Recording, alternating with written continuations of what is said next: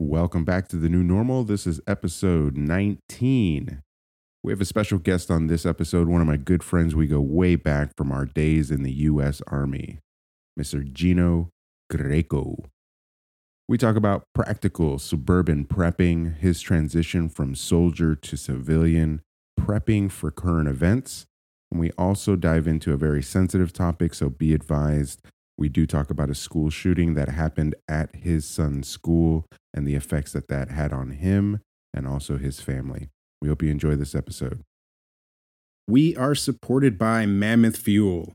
Mammoth Fuel bars were created with people like you in mind, using only natural ingredients and zero artificial junk. We took no shortcuts in developing this highly functional and portable fuel bar. What are the benefits, you may ask? Portable on-the-go fuel, post-workout recovery, boost cognitive function, aids in weight loss, anti-inflammatory, and low sugar. With 13 grams of protein and only 4 net carbs, Mammoth Fuel is the perfect meal, snack, and energy bar where you'd like to go. Try Mammoth Fuel at mammothfuel.com. Welcome to the new normal, where we're talking current events, finances, philosophy, preparedness, and more. My name is Sal, and with me, as always, is my good friend Quentin. Each week, we dive into those various topics and bring you an inspiring person or message to navigate the world with a positive mindset in this new normal. Thanks for spending some time with us today. Now, here we go.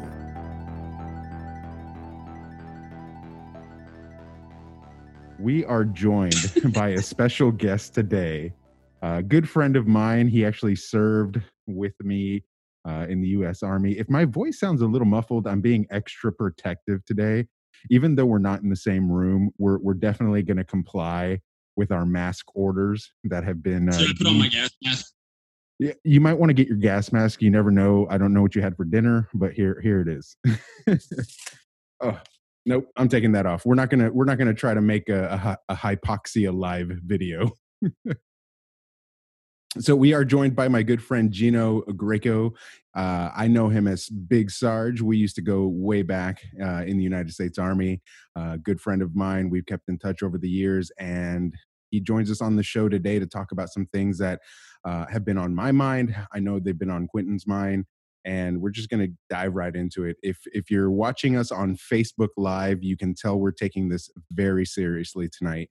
And tonight's topic is about practical suburban prepping, from soldiers It's the to Mayan civilians. apocalypse. Exactly. Yeah, I have no idea what that means. Nobody does. It's serious. It may have been what is that? A situation of dyslexia, right? Instead of 2012, it's 2021. Right. Yeah. Do they call that like dysapocalypsia? Like when you get that screwed up? How does that work? I don't know. Maybe they were wearing masks for too long. Yes. Anyways, so our topic tonight is practical suburban prepping, from soldiers to civilians, preparing in current events. It's a little bit of a mouthful. I want to welcome to the show my good friend Gino. How are you today? Oh man, I can't complain. Had a good weekend. That's awesome. And just making it through our quarantine 2.0, I guess. Yep. If you're joining us, today is June 28th. We are all from Texas, and our governor has rolled us back to phase 2 of phase 1, most likely coming after 4th of July. They're going to allow us to celebrate our freedoms just long enough before they lock us back down. Which is, again, if you're watching on Facebook Live, we want to thank you for joining us. We've got a few viewers that I can see right now. We're taking this very seriously. This isn't an Al-Qaeda video. We are here to talk about the most serious of topics, which is being prepared. So, Gino, I want to thank you again for joining us. I want to kind of take the audience a little bit back. Tell me a little bit about your background, how long you served in the Army, what your experience was, any tours that you've been on, and then we'll get into kind of your transition into civilianhood. So welcome to the show, Gino. Thank you. Yeah, I went to the Army back in 96, about the time that they were drawing down. So it was a very interesting period. Almost like corporate America takes you nowadays, where you're understaffed and overworked. So I was prepared for the civilian world by thanks to President Clinton. But great times. I served in Fort Bragg for 7 years. Part-time, that was with 82nd Airborne. And then I was with the little aviation group, 3rd of 229, which actually got disbanded, but great group. After that, I met you and the reserves in the great 340th Chemical, and I had a great time. Black Dragons. Yeah, man, Black Dragons. It very different world. Very different world. Interesting. I remember I had a maroon beret when I showed up. Yeah, you did. And you guys all made a lot of fun out of me for it, but that's all I had. And it was a good time. Other than that, in the Army, I was a heavy wheel mechanic. That's what I started out as, which as you gain rank, you become a light wheel mechanic, then you go into the operations side. So when I got out of the military, I went to be a mechanic, diesel mechanic. And for most of my career, it went from mechanicing into management, kind of parlayed that from being a soldier, being a sergeant, and the leadership side of life. And here recently, I just changed careers. It's been kind of crazy at 44 years old, jumping out of management and going into the oil field world, or I should say the pipelining world. So now I'm just a peon and I'm loving life. What got you into the oil field? You know, coming out of the mechanic work and getting into oil field. Why did you choose that route? You know, my health was one. Managing people, it's an interesting world in the civilian life. When you gotta step back and you don't care about employees as much as you would your soldiers, and you worry about more for profit. And that might sound horrible, but it's just the reality of being in the civilian world. And it just takes your toll after a while. Almost 20 years of being a leader, I was offered an excellent opportunity, quite a bit more money, and able to just do reports and finance side of life, and I'm loving it. That's awesome.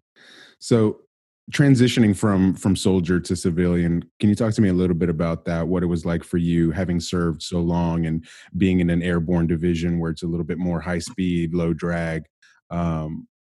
What was that transition like for you personally, with your family? How did you come out of active duty into the reserves and then finally into just full-time civilian life with a full-time job? Uh, Getting out of active duty with being in the high speed environment was absolutely it was hard on me. It I probably went through 6 or 7 jobs in the first 4 years, Mm. trying to find my place. That sense of being and having a purpose wasn't there. Um, and I eventually landed with a small company out of Houston, um, trash business, WCA.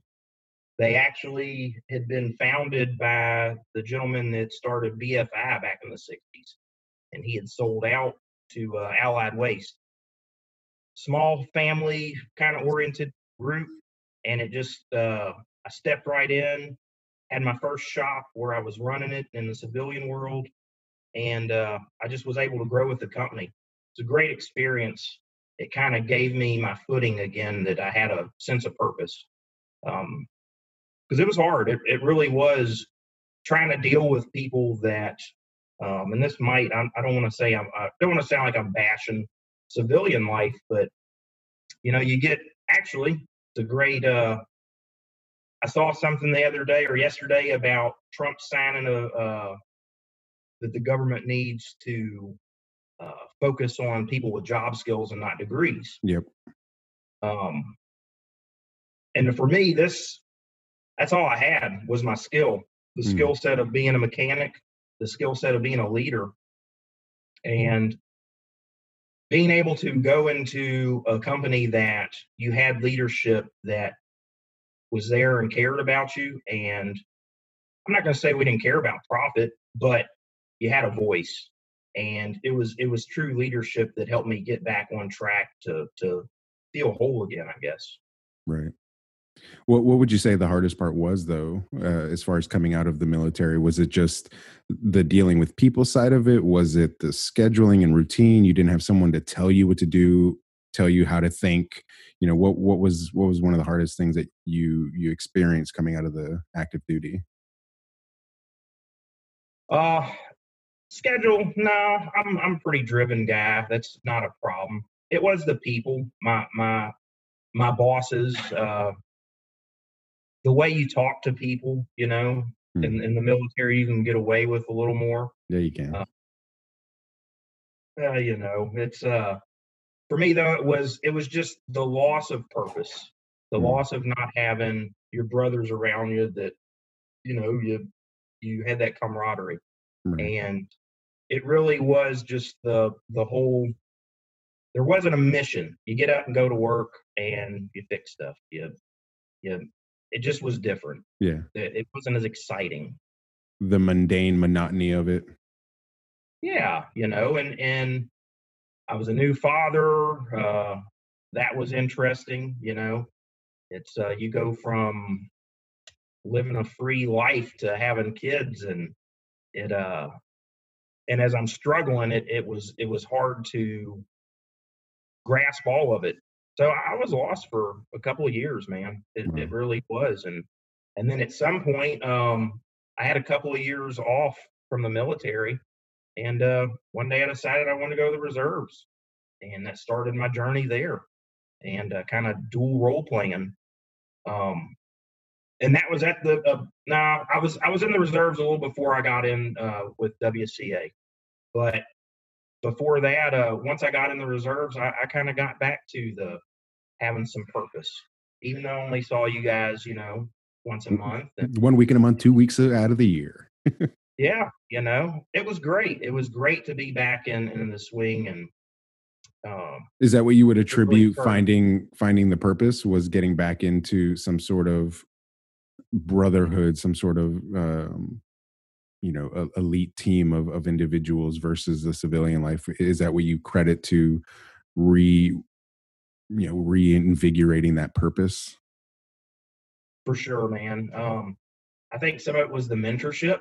Believe it or not, you missed that. You missed grabbing a hold of young soldiers and um, being able to teach them what you've learned, and but just not just your job, right? You had, which is leading us into the prepping side of life, your Right. first aid, the whole 9 yards of soldier skills. Um, that was a big part of it, that just it gives you back to that purpose. What are some of the skills that you took out of being in the military and transition that easily into the civilian life? Leadership for sure.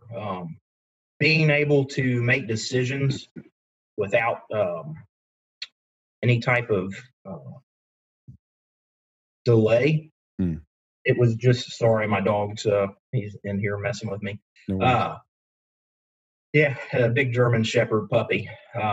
But yeah, just being able to make decisions without having to have a delay on it, and that's one of the things that I've noticed in the civilian life is it's crippling to have when you need to make a decision to be a leader. Um, it's just not there. There's a lot of guys that going back to the college degree. I think it's great if you can afford it and you can get a college degree, do it. Don't do it in something like basket weaving, obviously, but Mm. get a skill. That was one of the reasons I went into the army as a heavy wheel mechanic. Always wanted to have a trade to fall back on. But yeah, it just that's another thing. I had a trade. I had a trade that you're always going to need trash trucks. You're always going to need ambulances. You're always going to need cars. Well, unless we have an EMP. But uh, yeah, the military overall, I think it made me a better person because, I was listening to your podcast the other day. Um, I grew up, same thing. My dad, great guy, but he was an alcoholic.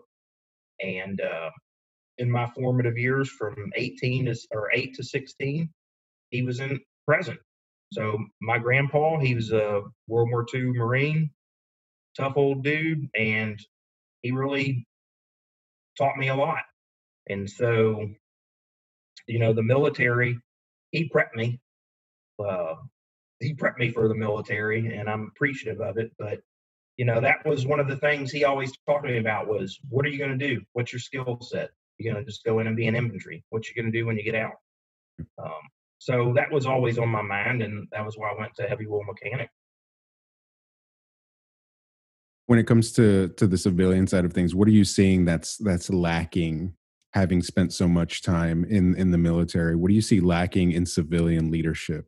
You have podcasts like Jocko Willnick's podcast, and he goes out there with Echelon Front and actually coaches and consults these high level CEOs on how to take extreme ownership and how to be good leaders. And those are great programs to have for the civilian world. What would you say to civilian leadership now that you feel is lacking from what you experienced in the military that could potentially help them run a tighter ship, especially in these quote unquote uncertain times? What would you be doing now as a military leader to keep your crew in line, to keep your people motivated, to make sure that they're showing up on time and not just jacking around, getting drunk because they think the world's about to end? Professional development, I think, for instance, in the mechanic world, you one or two ways. You either just come up from working in the wash rack at the equipment company you're working from, and they give you a chance by starting to change oil, and you get on the job training as you go. Or you go in the military, you get your military training, and I guess the third one would be is like a universal tech, where you go into a trade school to become a mechanic. And the problem is right now you take your car to get an oil change. Most cars nowadays you can't even put the reset light unless you've got a scanner, and so there's a lot of professional development that just doesn't happen. Um, and not only is a so say in mechanic world, um, I know I got a good mechanic that exhibits that he's strong willed. He is at work every day. You don't have to tell him what to do 100 times. He's just there. He's a good, solid guy. And you need leaders though. So how do you develop that? Um, there's nothing. There a lot of companies don't have a leadership in place. Kind of right seat ride is what we'd call it when we were deployed, right? Where you go in and learn what's going on before you take over the reins. And so you have to have training set in place that not only is for the technical side, but also for the leadership side. Even simple things like a guy that has never used Microsoft Excel, or Microsoft Word, or how to really talk in an email. Um, don't reply all, or please God. That's like the nail in the coffin. For sure. What are you what are you doing now? Not to get into your specifics of your prepping stash and everything you've got hidden away, but what are you doing right now to get yourself mentally, physically prepared for what a lot of people, depending on what news agency or what independent journalist you're following, the word civil war is being thrown out there quite a bit. So, assuming the worst, what are some of the things that you've been doing to prepare yourself, your family, and then just everyone around you as a leader? What are you doing to encourage people to be prepared? Well, on top of that, you've got all the COVID stuff as well. So, you got to look at your health. Um, First and foremost, let's hope to God that we don't ever see a civil war. Um, but yeah, so let me back up. When I got out of the Army, the reserves, I got sick, and I have half a thyroid now. So I have issues at times with my weight and dealing with a thyroid. So I go on meds and I don't. And that's one of the things with all this that's come out is that I've changed my eating. I've started the intermittent fasting. Um, started just doing an hour a day of something physical, even when I'm tired. Made sure my vitamins, my medicine I'm taking, I make sure that it happens every day and I'm not being lazy about it. I think a lot of it is getting back to the basics and setting a routine for myself, regardless of how much I'm at work or dealing with the kids, because I am a single parent. So it's a juggling act. Um, Going to the rifle range or going and shooting, making sure you know how to clean your weapons, um, purchasing ammo, making sure you have a weapon. There's a lot of people that are scared of guns. Um, I've been a big advocate in getting your license to carry. Um, Quite a few people hit me up and asked me what to do. I've even a friend that lives in Indiana. I helped her uh, get the roadmap to getting hers, and so she signed up and waiting on her background checks now. Uh, we can go. So I live in a suburb in a little town. Um, Most of the town is 10 acres of land with a water well. Well, here at my house, we are on city water. And so I have to prep a little different. Now, I will say I have a buddy that his house, if we got to fall back to, he's got a water well and a nice old generator, and we can have water. Because first and foremost, out of everything, that's what we need. Here in Houston and on the coast, we're already somewhat preppers because of hurricane season. Which, by the way, we're in the start of it. Yeah. So let's throw that onto the mix. Yeah, we got COVID, we've got looting and riots, we've got shutdowns, we've got potential unrest. I'm seeing stories now where bars are just going against the orders, right? So this phase 2 rollback essentially closed all 51% bars. Any bar that derives 51% of its profits had to shut down, and they're now defying that order and staying open and saying you can't do this to us again. And I understand that. I completely understand that from an economical standpoint. Now, regardless of the business model that you're in, to be shut down for a second time within a few months, I can tell that there's a lot of pissed off people out there. Well, and so you close us down. We hurt on every aspect. You have people that get a $1,200 check as I don't even want to get into that on what I would think it would be called, but bribe money. I don't know, because it's not enough for anything. No, not at all. Especially not for 3 months potentially. At the time, it was supposed to be this will last you for 3 to 6 months. Yeah. Right. And then you turn around and you start letting everything kind of ease up, and all of a sudden you've got in Houston 60,000 protesters, which now are we seeing the result of that with the Oh no, swinging? of course not. No, it's parties and getting your hair cut. That's to blame. It's tubing. It's all the tubing. Man, that tinfoil Kevlar like really screwed up my hair. That's really attractive. Well, it's a good thing only Facebook Live is seeing that. Our podcasters aren't going to be able to see that. But hey, if you want to go over to the New Normal Facebook, you can check out the replay. In terms of suburban prepping, what are some of the practical things that you would get someone started with? Right. So this is John Doe who makes fun of preppers, but now is starting to look at the world around him and say, maybe I should need a Hawaiian shirt, need a tinfoil Kevlar, gas mask, a toilet paper bunker. Obviously, if you didn't go and buy all the toilet paper you could, again, do you even prep, bro? Like, what is this? That and Clorox wipes. Yes. Yeah. Toilet paper is gone again in our local Walmart from what I've been hearing, which is great. Right. Yeah, it's here too. The first thing will be food and water, right? Mm-hmm. I mean, what are some prepper foods that you would recommend? Canned meat, fruit and veggies with water in it, because it could always be a secondary hydration.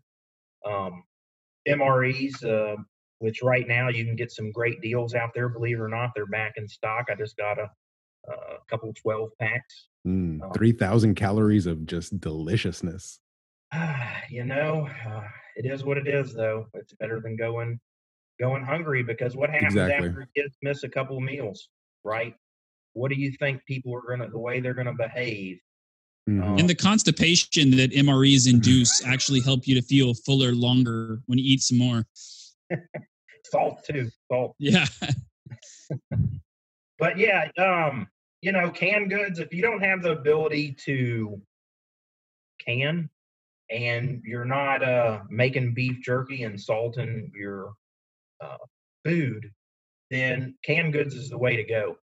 And what I always tell people is, especially if you haven't been working and you don't have a lot of extra money, go to the store and $5 to $10 every time you go. Buy a couple of things. Yep. It doesn't have to be in mass, right? And before long, you will have enough. Right now, I have about 6 months worth of food for each of us. And don't forget your animals. Right. And of course, here in with an HOA, I can't raise chickens or anything. But a friend of mine hit me up today and said, "What about rabbits?" Rabbits are considered livestock. So that's actually something I'm going to look into in my HOA, and maybe I'll get into raising rabbits. Well, especially if you're in a garage setting, you could probably get away with that. I mean, they're common household pets at this point, but if you get some some meat rabbits that are readily available, you can keep them in some elevated cages, collect the urine and the poop, and you can use that for gardening. You can use that for so many different purposes. Immediately, it doesn't have to compost. Yep, it can go just directly on your garden. So talk to me. So Quentin and I both live out in rural America, and we're very fortunate and blessed and privileged, if you will, in that capacity. But if I'm not mistaken, even with an HOA, you can have chickens. You just can't have a rooster. Am I correct in that? In mine, you cannot. You cannot at all. Okay. Nothing that's labeled as livestock. Okay. And that's where the rabbit. You can always tell them. You can always tell them that they identify as something else. Hey, you're onto something. I mean, you use identity politics against them. Right. Let me ask you something. What would you do if your water well goes out? So we're actually on a co-op water as well. So we're not on city water for our area. We're on co-op water, and that is tapped into a well, a very deep one, obviously. But we also have a creek on our property, just on our property line. So push come to shove, we have a Berkey water filter. We have different methods of water filtration. My father-in-law, who's also a prepper-minded individual, created these like 5-gallon sand filters with rock and coal and a whole bunch of other things layered on top of each other. So it's almost like a homemade. I mean, it is a homemade DIY water filter. We have life straws as well that we keep in our bug out bag. And that's honestly something that I didn't think I was going to need when we moved out of the city. When we were in the city, I had a bug out bag. My wife had a bug out bag. All the kids had a bug out bag. Now we have a bug in bag, right? So things that we keep that we want to make sure that we have readily available. And like you said, when we go to the store, we pick up a few extra things. We can put it in that bag if we need to. We have a whole shelving system in my office that's just full of canned goods right now. So we have our own little version of a victory garden where we have squash and zucchini and potatoes, tomatoes, peanuts even. We grew corn last season, and those are all things that we've been canning and setting back. We've been doing a little bit more in mass. We also raise goats, so we have a lot of milk on hand at any given time. We're starting to approach breeding season, so we know that we'll have potentially, if things get really bad, we'll have a source of meat from not only our goats, from our sheep as well. But that milk obviously can be turned into other things. My wife is very big into creating soaps, so we haven't bought soap from the store in years because we have all of these bars of goat milk soap. And then we also have cheese. My wife has gotten into cheese making. We have a big book of artisan cheese making, like using practical cultures and practical skills versus these long, drawn out scientific methods. Like, how were people making cheese before they had the internet and had a blog to tell them what to do? Right. So we wanted to go back to that. And the goal's been for us when we moved out of the city was to be as self-sustainable as possible, understanding that there's no true off grid. Like, you and I could not be having this conversation if I was truly quote unquote off grid. Not having connection to the internet, not having connection to the outside world. I mean, you'd have to be in the Appalachians in a log cabin doing nothing to be truly off grid, in my opinion. So we wanted to be as self-sustaining as possible with making as few trips. So we were already socially distancing before it was cool, right? So we wanted to make as few trips into town as possible to get the essentials, the things that we couldn't either grow or raise ourselves. I hope that answers your question. I'm in the same situation as Sal. And if I had to, I would just get water out of the creek. I will say that I'm probably going to have a well dug pretty soon. And if the power goes out, there's solar pump jacks depending on the depth you're going to, or even hand. But like one thing that anybody can do who has a well is simply make a bullet bucket. And if you don't know what that is, it's a piece of PVC with a flap that actuates towards the inside. So when it drops down in the water, the water flows through the pipe and it pushes the valve, the little, and then as you're pulling up, gravity closes the valve and you can get not a whole lot of water every time. It depends on the inner diameter of your pipe, but you could get a lot of water out of it, I suppose.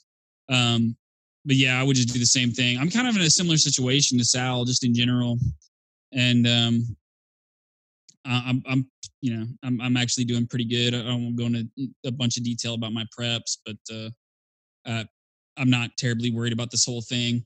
And if you live in the city, something to consider is if your HOA allows it, seriously think about installing rain barrels. Mm-hmm. I mean, we have plenty of rainfall in this part of the country. Depending on where you're at, your rain catchment system is going to vary. You might have to do some sort of solar distillation device, or dew capture bags around plants or something. But there's always a way to get water. Generally, you just either have to filter it or find a way to contain it. But yeah, I guess water's not a huge concern for me. And then the food, I seriously have a box sitting next to me with about like 80 pounds of potatoes. So, and I'm not even going to eat those. I'm just seriously I'm about to refrigerate all of them, and they're about to become a giant potato plot for the fall. I thought you were going to say vodka. Oh, I got some juniper trees, and I'm going to make some gin. Nice. So I think it's going to be one of my next projects. I've done vodka. I've done potato vodka. I've never done gin. And so I think my efforts are going to go towards gin production this time. Yeah, even in a suburban setting, when we were in Houston, I mean, there's just some practical tools and practical things that you could be doing right this very second, right? Instead of throwing out that bad lettuce that you bought 3 weeks ago that you didn't eat because you didn't budget, hint, hint, nudge, nudge. You can take that and create a composting bucket, right? Create a composting corner of your back garden and learn about how to turn that every few days, how to water it down, and start doing a garden. That was one of the positive things that I saw in this quote unquote new normal. And if you've been listening to the show long enough, you understand that new normal for us is about a positive mindset and turning negative things into these new normal positive things. And one of the biggest things that I saw were people starting their gardens, learning about gardening. Some of the negative side of that, unfortunately, was like Tractor Supply has zero fencing right now. We had to drive to the next town over the bridge, and 45-minute drive just to get one roll of hardware cloth, right? Because our local Tractor Supply was just completely out.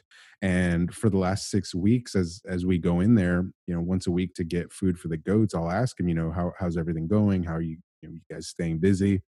And the answer is just like, we can't keep up. like ever since this started, people are just hoarding feed, right? So feed for their cows, feed for their goats, feed for their horses. And to Gino's point, yeah, they're thinking about their animals. That's their livelihood in this area as it is. You know, some people are raising hogs, some people are raising horses.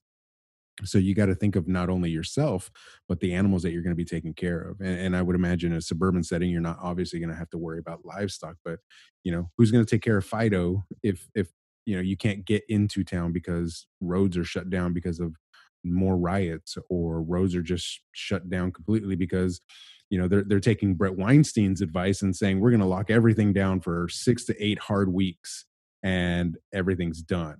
And I want to get your take on that, guys, because I think everyone's at this point, at least on this conversation, has heard that podcast with Joe Rogan. If you haven't, go check it out. Brett Weinstein was on that So episode, and he alluded to the fact that Yeah, if we had it to do over, the solution would have been a very hard and uncomfortable 6 week lockdown of just absolute isolation and absolute lockdown.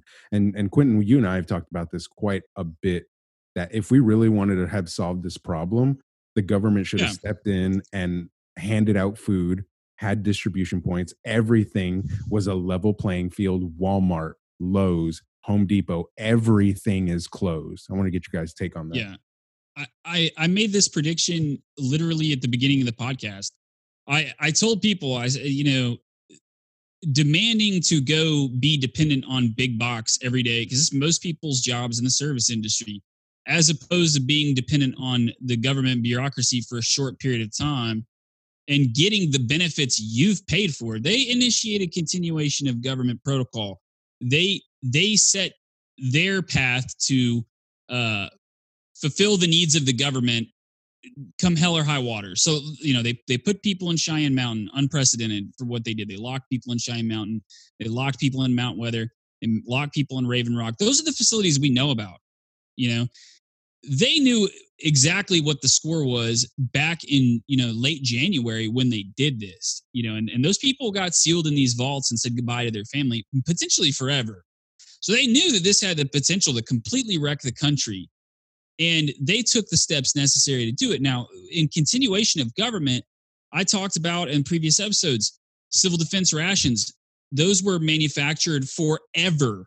That when they made those back during the Cuban Missile Crisis and the bomber gap and all of that previously, they manufactured those rations to last forever. And they gave them out to people left and right before there was ever even a lockdown.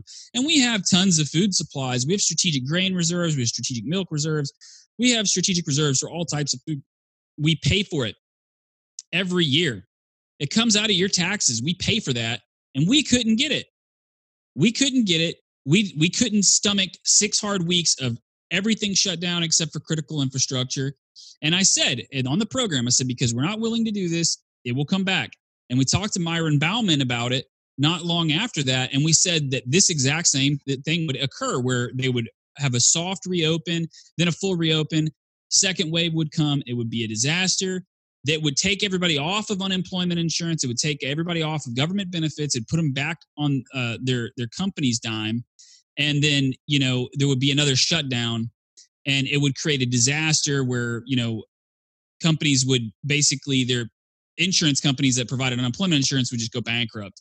And it would put it off on the private banking sector to provide for stability for the American household, which is a complete disaster. That's a huge red flag because we pay for this stuff already. So if that's the case, that means our government is completely broken. It's almost lost complete legitimacy. If it can't provide the things that we pay for, then what do we even have this? What is the point of this at this point? I don't know, you know? So that's my take on it. I cannot believe we're in this situation. It was totally preventable. I don't care if you think that this isn't that bad or if this is like the worst thing in the world. And we kind of made fun of that tonight, you know, but the truth of the matter is it's a +1 on the system, right? So our system is just geared up for all of the threats that we already have that are normal threats. They occur every day. Influenza, you know, we have cancer, heart disease, diabetes, you know, car wrecks, accidents. Our system's geared up for that. We already know how much preparedness we need to take care of day-to-day life in the United States.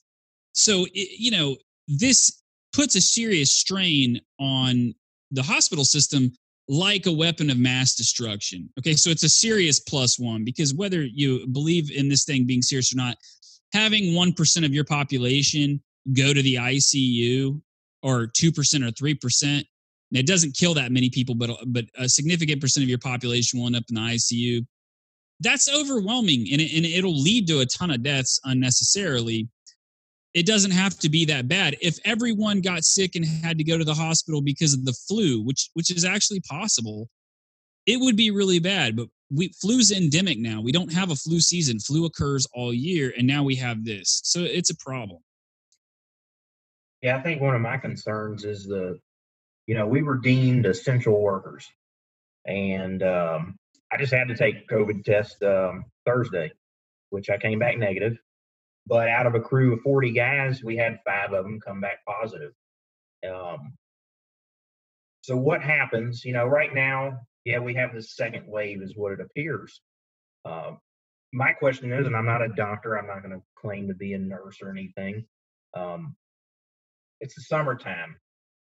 Are these cases not so bad?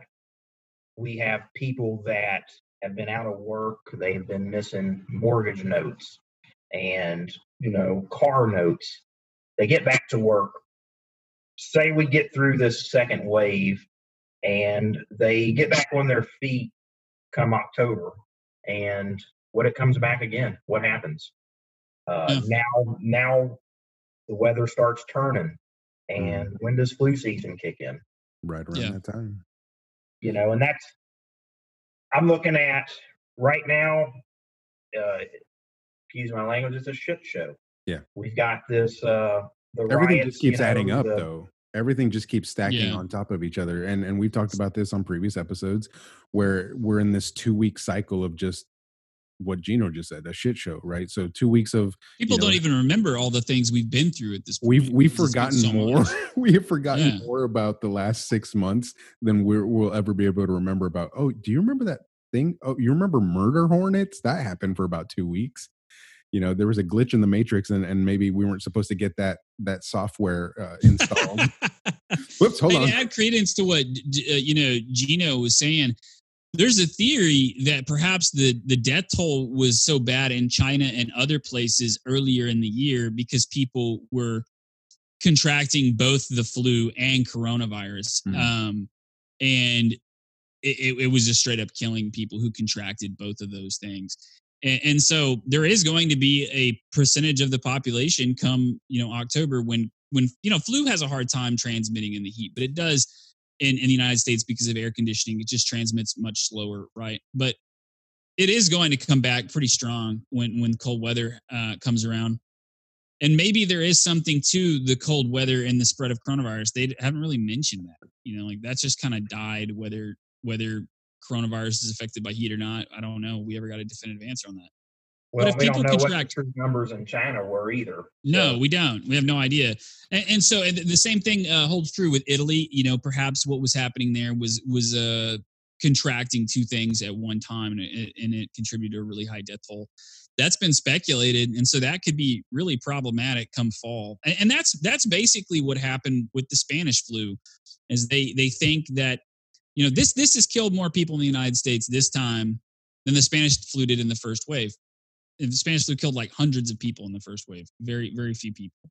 But it came back, and there was already a flu, right, that was going around in the fall, and people they're just naturally more sickly, especially back then when you didn't really have indoor heating, and it was a harder lifestyle. And then this thing comes around, and boom, it just kills millions of people.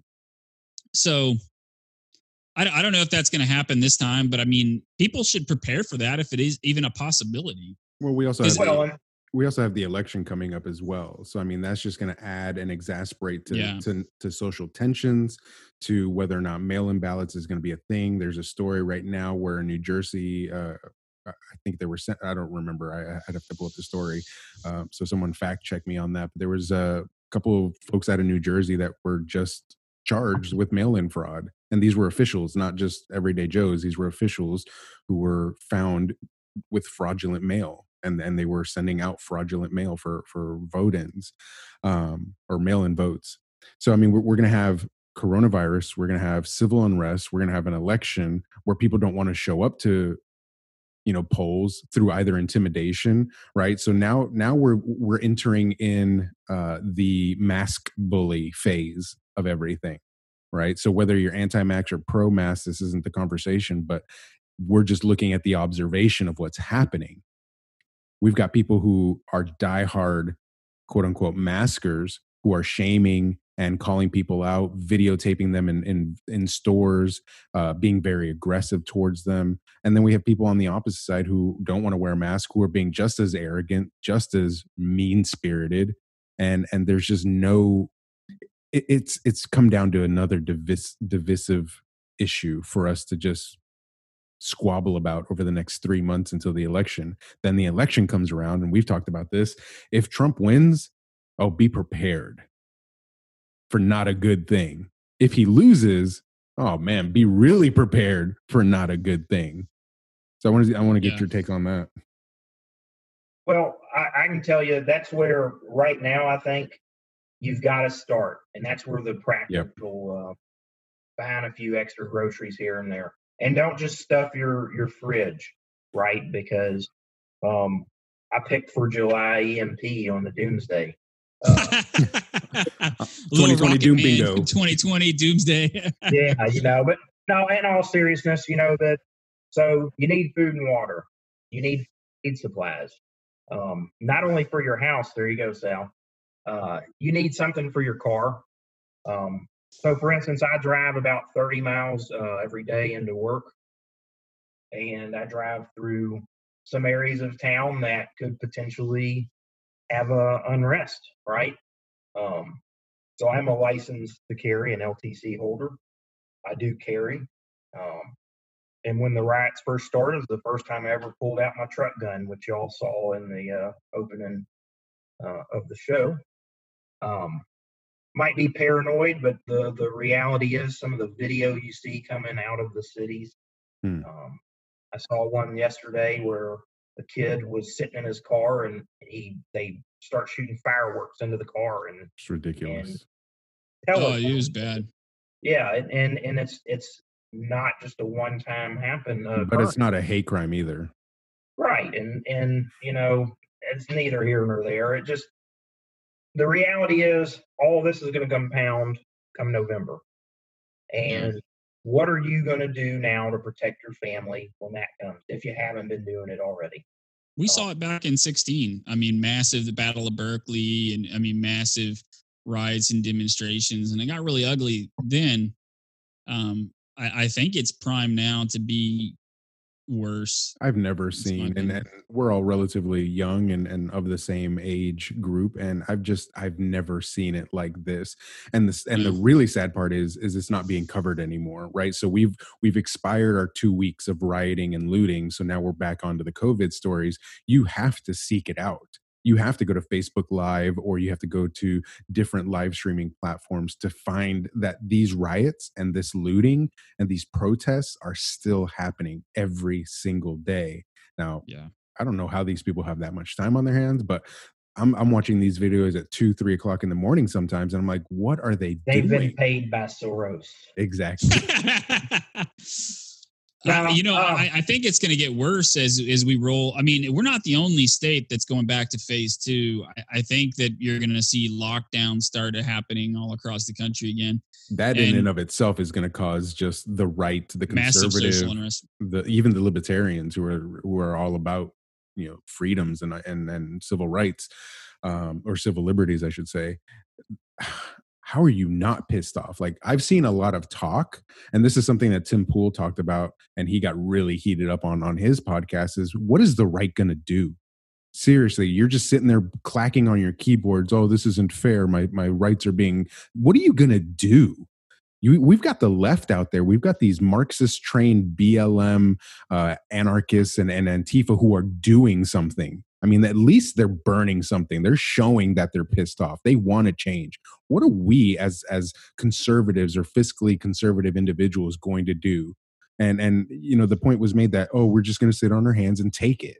If Biden wins, we're not going to riot. We're not going to get up and get really upset. At least the far right conservative, boomer generation, they're not going to do that. They're going to go to work and they're going to mumble and grumble. But what are we going to do? Yeah. That's something I talked to a friend about the other night on the phone. The right's conserved nothing. Like nothing. Nothing's been conserved at all in the last 30 or 40 years. Like we've lost everything. And my politics aside, like most people don't have any idea what my politics are, and that's fine. I don't care. But like whatever you want to say about the mainstream right, they've just lost with grace. It's like falling with style, like to quote Toy Story, which I had to watch several times today. But like they're just like, oh, we don't want to sacrifice our principles to win. Well, that's why you don't ever win.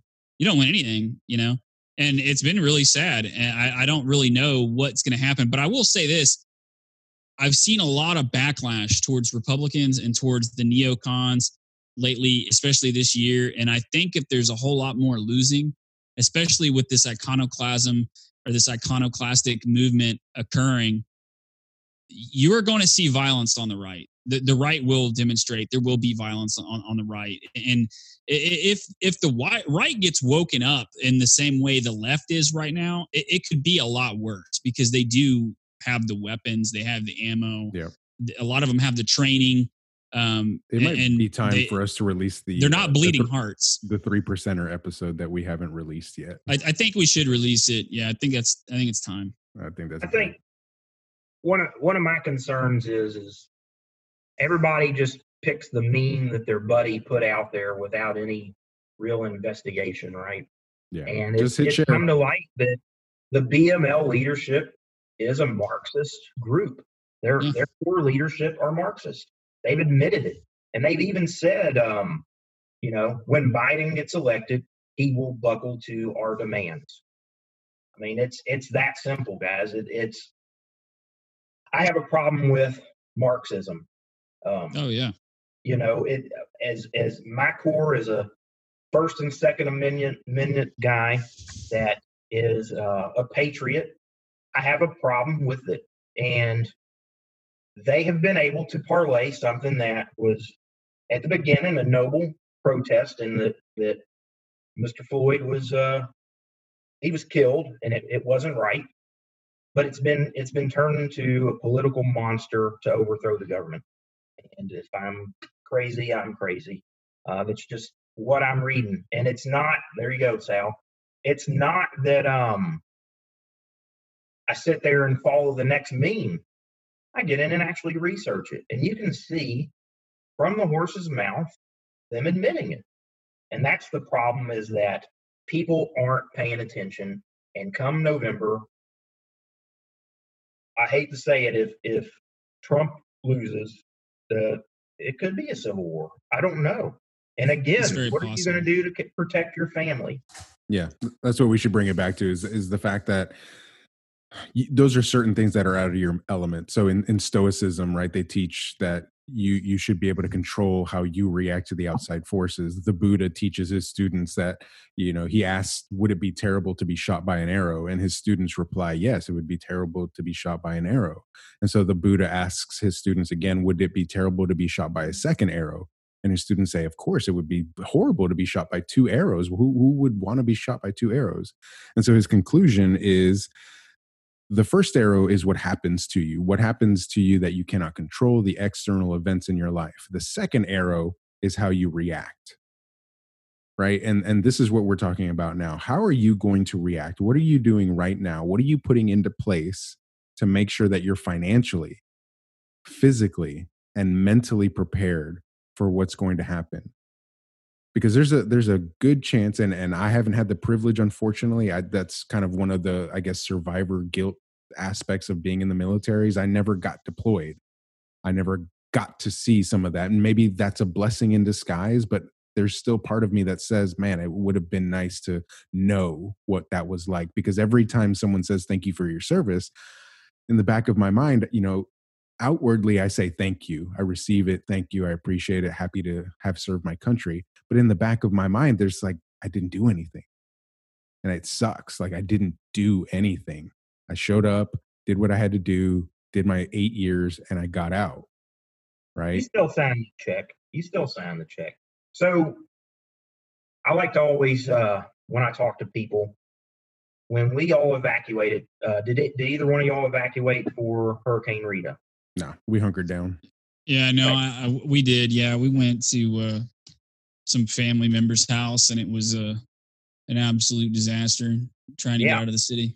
Yeah. So, we did too. We went up to Brenham 18 hours later.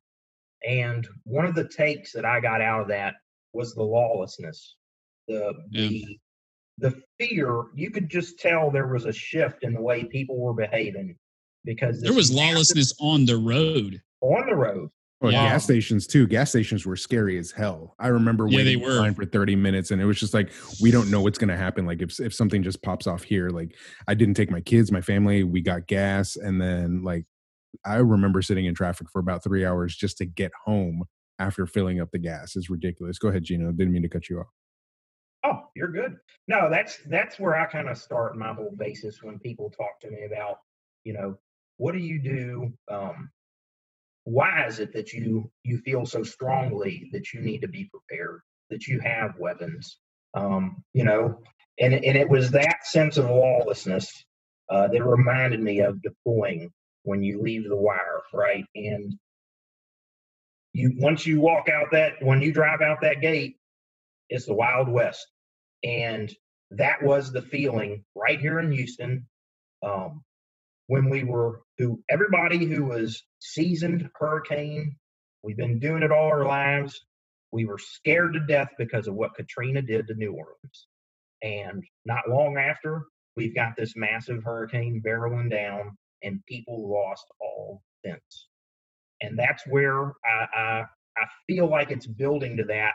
And instead of it happening in a few days, we're building slowly each day, and the pressure's just it's going to boil over at some point. And it's not just a hurricane now. We have all these other issues. So for me, going back to weapons, I keep it pretty simple. I own weapons. I'm not going to say how many or what. Maybe that boat needs to go, but I keep a 9mm in my pistols, and I also have a 9mm AR-15, 12 gauge shotgun, 22, and a couple ARs with 223. Also keep, I guess I should say back up. I like to have rounds that are going to be common, right? Yes. I got buddies Walmart rounds. Yeah, or rounds that somebody might have in their house if they've abandoned and we're to that point where you're scavenging, right? I like to have though the practical loadout. Mm-hmm. And if I've got a 10mm pistol, where am I going to find ammunition if I need it? Oh, my in-laws just bought a 380 and couldn't find anything. Yeah. Anything. So there you go. Even that, back to prepping now. When you go into Walmart, when you go into Academy, if you're going in because you can, order online. I can tell you, there's some awesome websites. Y'all can hit me up after. Oh, you can share them here. Huh? You can share them here. I can air them. Yeah, go ahead. We're not sponsored by Midway anybody. USA. Say it again. Midway USA. It's a very secure. Larry Potterfield's a good dude too. Yeah, I don't know him, but I know that everything I've ever bought, it gets here. I've never had an issue with ordering something and then messaging me back saying, "Oh, we sold out. We can't get to you, and you'll be first in line." They are the Amazon of shooting sports. I mean, it's incredible all that they stock. Yeah, they've got a hell of a deal on MREs right now. Case of 12s, $55, man. Nice. Pretty good. If anyone from Midway USA is listening, hit us up. There you go. We'll take your sponsorship. That's the thing is you can buy ammo online and get it shipped if you live in Texas. Check your state wherever you might be. But right now, if there's a quarantine coming, it's a good option, and it's an option that makes sure that you're not short. 22 rifle, one of the most versatile rifles, rounds that you can have where if you need to hunt. It's a plinking gun. It's a plinking gun, great for kids. I have a little 22 pistol that the kids train with. I even shoot it sometimes just for good muscle memory, right? Just because you own a weapon doesn't mean that that's the it. You need to know how to use them. You need to know how to break them down. You need to know how to clean them. We are supported by Aerial Digital. Aerial Digital is a full-service digital marketing agency that specializes in custom-designed websites for small to medium-sized businesses. Whether you need a simple one-page bootstrap website or you're ready to start selling your products online with an e-commerce website, Aerial Digital is equipped to help your business. Go to aerialdigitalmarketing.com/new normal. That's ARIEL digitalmarketing.com/new normal and save 20% on your custom website today. One of the things I love the Army about, they were hell on you about learning how to clean a weapon. It's important, but are you doing it now, or are you going to wait till October 27th and the whole world's burning down because Trump's numbers aren't there and we're just in chaos? It's now is the time. It should have been the time 3 months ago when we started playing around with this quarantine.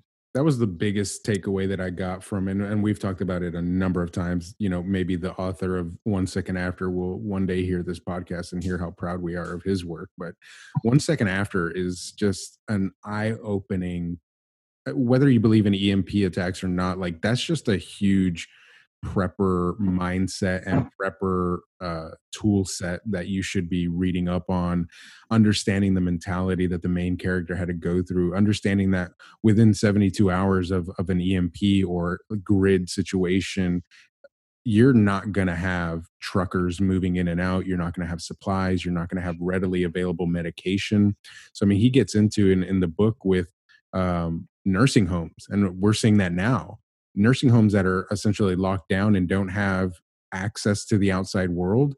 I mean, in the book, I distinctly remember one of the chapters, they tried to rescue people from the nursing home. It was horrifying to read. Yeah, that's the most horrifying part of the book. I mean, that stuck with me. What happened during our hurricane where we flooded here? Yeah. In the nursing homes in Dickinson, Texas, where they just left people. Yeah. It's happened in real life. So you talk about the book. Here you go. I don't know if you can see that. That's silver. Hmm. It's something I've been buying over the years. You buy it online. Now you can go and invest in it at Charles Schwab if you want, but is it in your hand? I've got a ton of coins too. It's something that what do you do when the currency fails and you can't go swipe your card? What are you going to trade with? Bullets was one of them in that book. Yeah. Bullets, cigarettes, coffee, all the things that you just don't think about. I want to touch on the EMP thing because I don't think people, it's always funny to most people when like Kim Jong-un, spouts off the mouth, and he does it frequently. We're in a very precarious situation right now as a country. I mean, if you don't think that state actors have instigated what has happened, you're dead wrong. What has occurred as far as the civil unrest, and like you can look into, this is really tinfoil hat territory. I should put back on my tactical foil. But Ernst Zundel, he talks about this in interviews, how Bolshevik agents infiltrate. I can't talk straight on this, but they have infiltrated the media and the march through the institutions. We're all familiar with this Marxist tenet, the march to the institutions, and this was always a Marxist plan, was to infiltrate the country. So you have that. You have a bunch of Marxist sleeper agents, right? And that it sounds crazy to say that, but that is true. The United States government recognizes this as a thing. Look into it. And then you have direct funding of the insurrection and the unrest by NGOs, right? We know NGOs have been funding a lot of this. Well, where are they getting their monies from? Their money is coming from shell companies that are a lot of times state agents, and they're foreign state actors. And so this is kind of a long-term plan, and it's not kind of, it is what it is. And Little Rocket Man, everybody likes to joke about it, but one of the biggest counterfeiters of U.S. dollars and one of the most successful counterfeiting nations on the planet is North Korea. I mean, people can look into that. It's one of the reasons we had to change the $100 bill to what it is. It was North Korea that caused us to change it. And, so they do have money and they do have the ability to throw cash around and buy leverage all over the world. One thing that's very scary is, you can look into the scandals in the Clinton administration and what happened with our nuclear missile technology in the 90s. And it made its way to China. And China, we do know, gave that technology to North Korea. And a lot of people think, oh, North Korean missiles, they're such a joke. They can't hit anything. They fly nowhere. They blow up. So I studied aerospace and I have some knowledge into nuclear engineering as well. And look, you don't need the missile to fly all the way over the Pacific Ocean to model the trajectory. Okay. They understand the principles of Coriolis. They know how much fuel has burned, the velocity of the missile and how far it would go and how it would perform. And these guys haven't made a successful reentry vehicle, but there's evidence that they really haven't tried. And so that should be really alarming, because the big test that they did of the hydrogen bomb in North Korea was a low yield explosive device with extremely high gamma emissions. So that bomb is an EMP bomb. It's an E-bomb. It's what we made treaties against this back, I think, in the 70s. But they don't abide by any of these treaties. We know that they put glass in their mortars. And the North Koreans do a lot of stuff that is well outside of the Geneva Convention or any treaties. And so they've made this EMP bomb, and the missile that carries it doesn't have a reentry vehicle. And people are like, oh, well, then they can't deliver it. No, they're just going to detonate the damn thing in space. And then when they do that, if they're over the middle of North America, there's no power in Mexico. There's no power in the United States. There's no power in Canada, and no one's bringing us anything, especially if there is a coronavirus outbreak in South Korea and they have limited manufacturing capabilities. That's who makes our grid transformers. Okay. So they know that. The North Koreans know we get our grid transformers from Asia. It takes 6 months. It's a 6-month lead time on that. So you're talking about if he really does want to make good on his promise to wipe out the United States or whatever, if Iran wants to do that, I don't know. There's plenty of people who don't like us. That E-bomb is a surefire way to do it. It is the North Koreans' mutually assured destruction protocol. It's all they've got. And people can say, and it really is probably it's one of the reasons we've negotiated with him when we come to the table, because he now has the ability to hold the country ransom. And so at some point in time now, we do have to talk to this guy. And if we ever do go into a conflict with him, we know that he holds his trump card is just to turn the lights off. And if you look at the projections done by the DOD on an EMP, it's a 90% death toll within, I think, 90 days. But I'm almost positive it's within 6 months. It's 90% of the American population dead. That's how long it would take to get one grid transformer back online. But even if we had the grid transformers back online, we don't have the manufacturing capability to put the transformers back online, small transformers and, small circuits, automobiles. You're looking at just millions of piles of junk all over the United States. Your cell phone, just throw it away. It'll never come back on again. No microprocessor will ever be back on again in this country. And it will be medieval, basically, very quickly. So that's really not a joke. It is something people should be thinking about. And, I think it was either Deutsche Bank. I think it's Deutsche Bank that projected that there was a pretty significant chance of an EMP altering life and life events on Earth within the next 20 to 40 years. It was a pretty significant chance. It's also a pretty significant chance for a major flu pandemic and a couple of other really bad natural disasters people should look into. So, this isn't really a joke. And I think, if anything, out of this whole event, when we've seen that we did live in a stable country, and all three of us grew up in a relatively stable country, our kids are not going to grow up in a stable country. That's very apparent. Even if we just continue on this trajectory of political unrest and kind of this, downward slide of influence in the world, it's not a stable country anymore. I think we need to come to grips with that. Well, wouldn't some of that be that we grew up in a time when people were hardened because of the Cold War, and I would agree with that. and we've forgotten those lessons. A lot of people have forgotten because we haven't had any major hardships in the last 30 years. No. You know, EMP, I'll throw one out there. I said it the other day. Do you think China would really care if 300 million Americans died? Or if 300 million Chinese died? Would they care? They, No. they wouldn't care at all. And let's be honest. If we hit them with an EMP, they don't have the markets that we have. They don't have the reliance on big box slaughterhouses. They live off a lot of wild food, so they're going to be able to survive a lot better than we will when we lose trucks going down the road delivering your food to your HEDs. There's almost nothing in China that isn't manufactured in China. So they could literally just put a bayonet to everyone's throat and tell them to go back to work, and everything would function as normal. It would just basically be like rolling back to 1960s or 1970s China, where they literally had a gun put to their head and told them to go work and make, product for the nation. That's it. And so for me, 6 months, when I say food, I'm working towards a year for each one of my family members.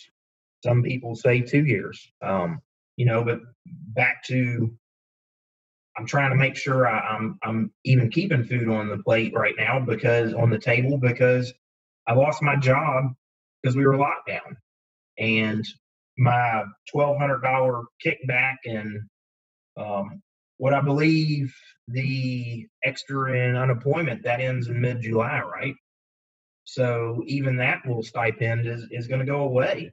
So how do you even prepare for something 6 months from now when you're having trouble? It's very difficult. It's absolutely crazy. Even my parents, when I go back to Rita, the day that we evacuated, my parents call me, and we're loading up the car, and I had already seen ahead what we should have been doing. So I had already had 75 gallons of gas from a week before, even before I even knew the hurricane was coming. Long story short, by the time we go to roll out of League City, I've got 5 cars in a convoy rolling down the road to Brenham with family members loaded to the gill with household goods and just the most asinine stuff you could carry. We made it, though. We were able to get to 290 and Beltway 8. It was about 12 hours in. Everybody's running on fumes. And right there at 290 and Beltway 8, when you get onto 290, there's a church. I don't know the name. It's been a really long time. But we pulled over there and formed a perimeter, believe it or not. Started fueling up cars, because in there was a parking lot. There was a car lot beside us. People over there siphoning gas out of the cars in the car lot. And it was absolute chaos. It was crazy, man. I remember it like it was yesterday. It was. And now and society was much more polite, and there was very little racial problems, to add to it. I mean, I don't remember any racial problems back in 2005. I mean, I didn't even think about that sort of thing back then at all. And I don't know, people were just more polite. And that was like after, I don't know, our 4th great awakening as a nation on the hills of 9/11, and like everybody's evangelical, right? And everybody goes to church, and this is Texas, and that's all anybody wants to talk about. And here you are, like, evacuating. It's a time where people need to come together, and no cohesion at all. Mad Max. Media. Yeah, it was crazy. And that's you bring up a good point. The mindset of people then and now, it's everybody's at their throats. There's no ability to disagree with anybody anymore, or that you can have your own opinion and I can have mine. Everything's a personal attack. If I disagree with you in any way, it's like an assault on your personal character. It's really weird. You bring up a good point with that. We're seeing that now with the masks, right? I mean, it's a personal affront, regardless of what position you take. It's a personal attack. You don't care about my family. You care about money more than lives. And it's just like, no, I care about my civil liberties. I care about, my respiratory issues, that I may have COPD or asthma.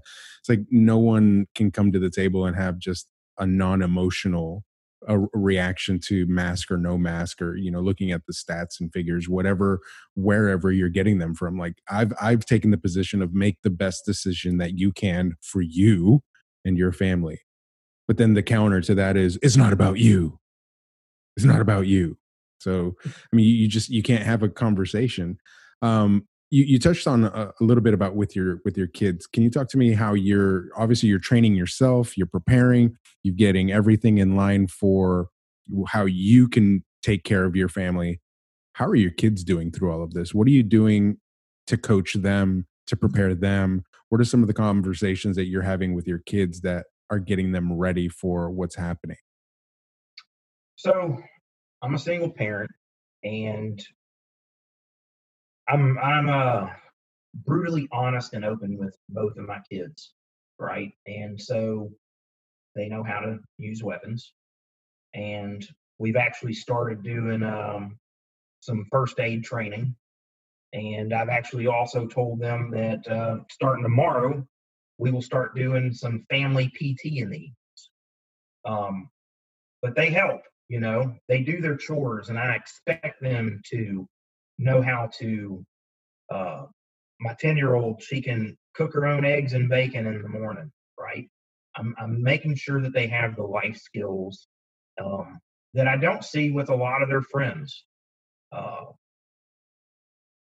they have to take care of the animals. That's part of their job, right? They have to clean up after themselves. And that's the basics that trying to lay the groundwork so that when you become an adult, you can take care of yourself and you don't have to worry about mom or dad anymore. The reality is, though, in this situation, they are paying attention, just like vitamins, right? We don't really know what can, other than the herd immunity or getting sick. And now I'm even seeing with the antibodies are supposedly disappearing after a couple of months is the new thing. I don't know if you guys have seen that. Say that one more time. You broke up on my end. That the antibodies that if you've had COVID are now going away within a couple of months, and you can be reinfected and all this good stuff. That's something that we've covered a couple times, that there's no real proof that you have long-term immunity or any sort of immunity at all. And that what they were seeing in Korea, it was in China and in Italy, is that people who were infected twice died very often.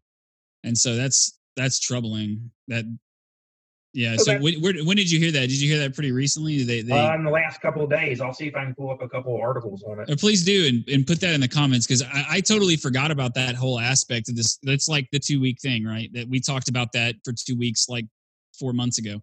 But I'd completely forgot about it. So that's a good point to bring up. Yeah, it's resurfacing, and that goes to I have a couple of friends that are nurses in ICU, and one of the things they're pushing is your vitamins, and I even take, and this might be crazy, but we all take a shot of Emergen-C every morning, and there you go. A multivitamin. Multivitamins are saying zinc might be something that is really beneficial to help fight this. So, an ounce of prevention is worth a pound of cure. Yeah, even mineral water and Schweppes is being touted as something that's potentially, at least good to have on you as part quinine of your prep. and zinc. Mm-hmm. So tonic with quinine and zinc, apparently almost, if you drink enough of the quinine tonic, can have a very similar effect, supposedly, to hydroxychloroquine, because quinine is an anti-malarial. Yeah. Nice. Yeah, and it's basically for my kids. I'm very open with what I'm doing, and even to the point that I don't have to tell them go take your vitamins every day. They're doing it because they're trying to be aware. One of Jackson's friends was exposed, and he come right to me, Dad, we got to get tested. Well, do we really have to be? Is he showing symptoms? Well, no. So I want you to go research for me what you should be doing if you come in contact with somebody that was exposed, not showing symptoms. So he went and looked, and we talked about it. And we didn't go get tested.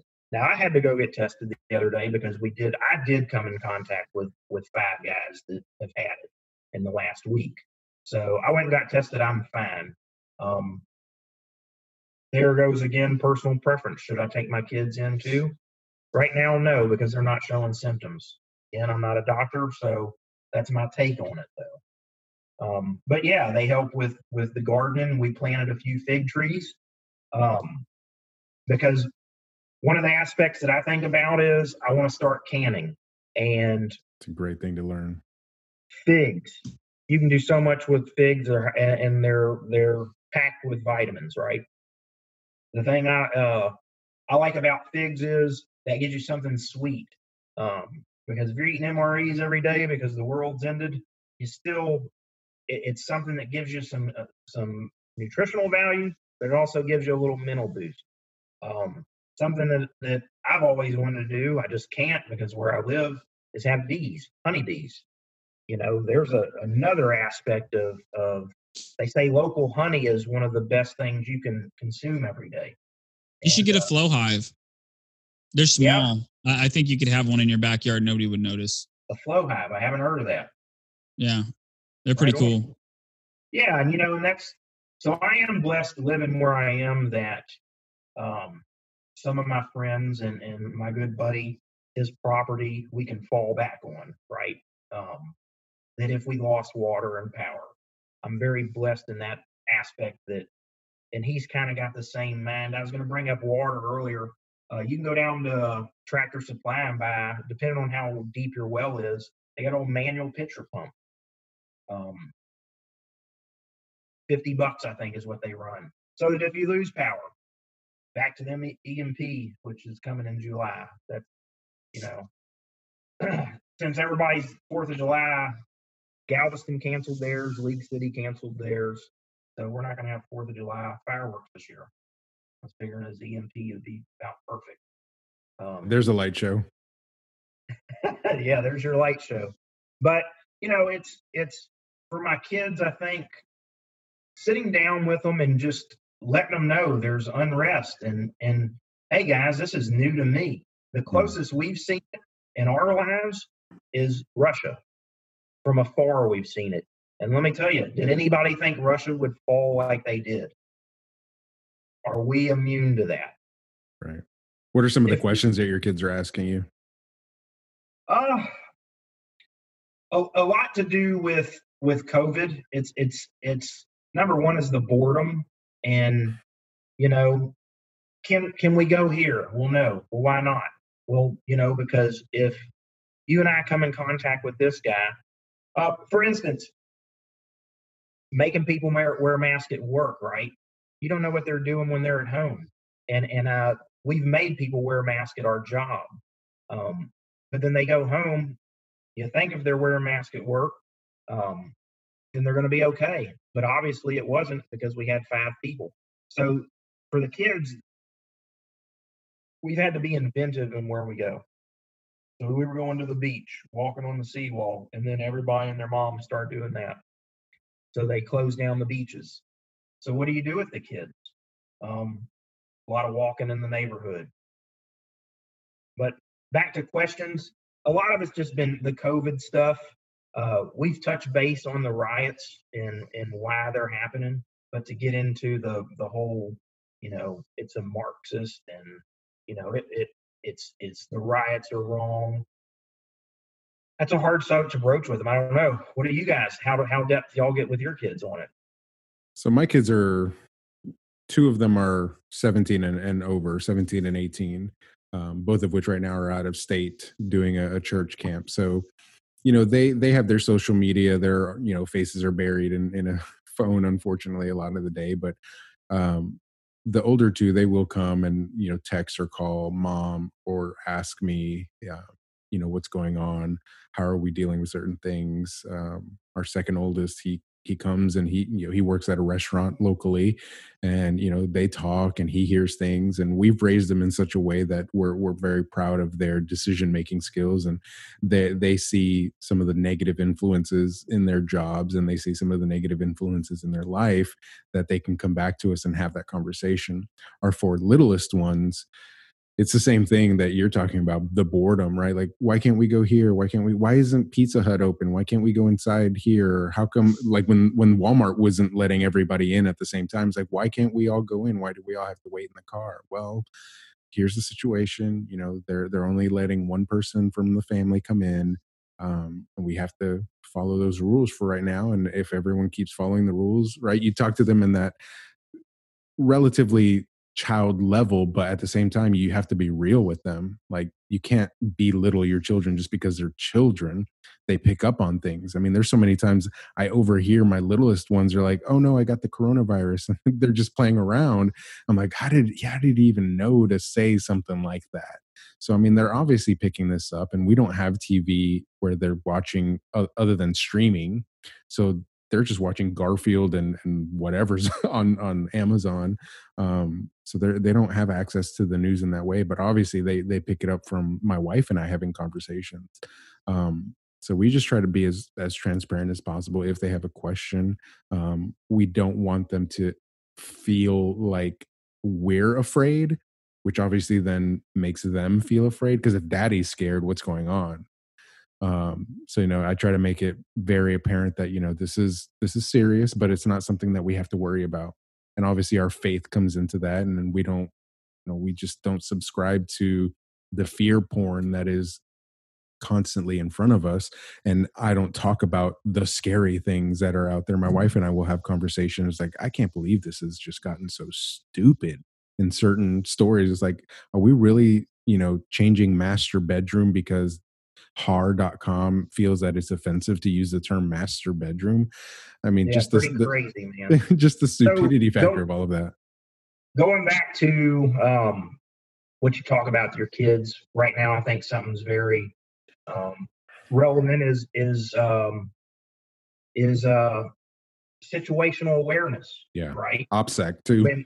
When you say you leave them in the car, right now we know that there's a lot of tensions. So something that I've talked to my kids about since they were little, and I actually heard Pat McNamara talking about the other day on his podcast. I never went in as depth as him, but I definitely took some notes. We deal with a lot around here. You always see stories of kids getting kidnapped for trafficking and all. So I've always talked to my kids, and when we get out of the car at Walmart, say, for instance, which we don't go to Walmart much, but, I teach them to look out of the car before you get out. And I ask them, why? Why are you looking around? Right? And just try to get them aware. And when we walk in the store, they're looking back to see where the car is. And then when you get in there, for me, especially as they're smaller, that they stay on your hip and that they're paying attention to what aisle they're in. And now that's not a joke either. Like Houston is the human trafficking capital of the world now. And when I was in law enforcement, it was a real problem. And in my district, there ended up being a stash house of illegal aliens that was over 50 people. And some of them were kids and some of them were being sex trafficked, I'm sure. I mean, I never got, confirmation. It's exactly what was going on. But we know that Houston's got a serious problem with that.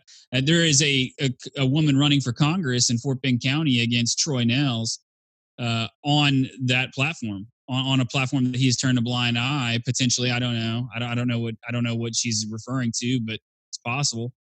Turned a blind eye to human trafficking, or just hasn't cared and hasn't done anything about it. And so, man, I watch my kid like a hawk when we go somewhere, and that is my biggest fear as a parent. Especially in Texas. One of the main reasons I want to get the hell out of this state. I want to get as far away from a border state as I possibly can. Especially with daughters. Yeah. Yeah. Well, and that's just it, right? Is that I don't know how I could live if something happened to one of my kids. So I'd burn the world down. Yeah. Burn the freaking world down. And that's so situational awareness, anywhere we go. Cell phones. You are not situationally aware if you're on your cell phone walking around the grocery store. Yeah. You're not going to know what's happening. And that's one thing, just like at the dinner table, we don't keep our phones out. And when we're in the stores, we don't. And it it only takes that one time for somebody to walk in the store and shoot it up that your baby's gone or you're gone. Hmm. And so, yeah, that's one of the things that I talk to my kids about all the time, including at the house. We're pretty locked down here, and I'm not going to get totally into what we do, but one of the things that it knocked a light bulb in my son probably about, I don't know, a month ago, is a couple of his buddies come over and were playing a joke and were beating on the windows and running away. Yeah.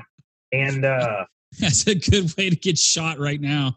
Yeah, it is, and I calmly opened the door because I saw him on the camera. Opened the door and racked that 12 gauge, and those two kids come out of the woodworks. And afterwards, my son and I sat and talked about it, and I said, let me ask you something. Why do you think all the exterior lights are on at night? Well, I don't know, Dad. Why? I said, it's real simple. If I need to come out guns blazing, I'm not turning the light on. So I can walk out the door and they never know I'm coming because the light's already on.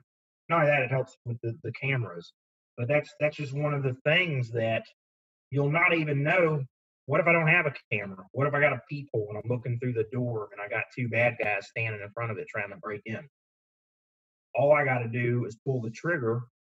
But if I can't identify them because it's dark, could be some problems, right? It could have been those two kids. So that's one of the little things we do. Keep the lights on all around. It helps with the property. I don't know, and that might sound crazy. I even keep things. So this is what some might call a novelty, but it's Fox 5 million, bro. You don't want to be hit by that stuff. Yeah, man. Fox 5 million, you get hit by that and it's derma peeled.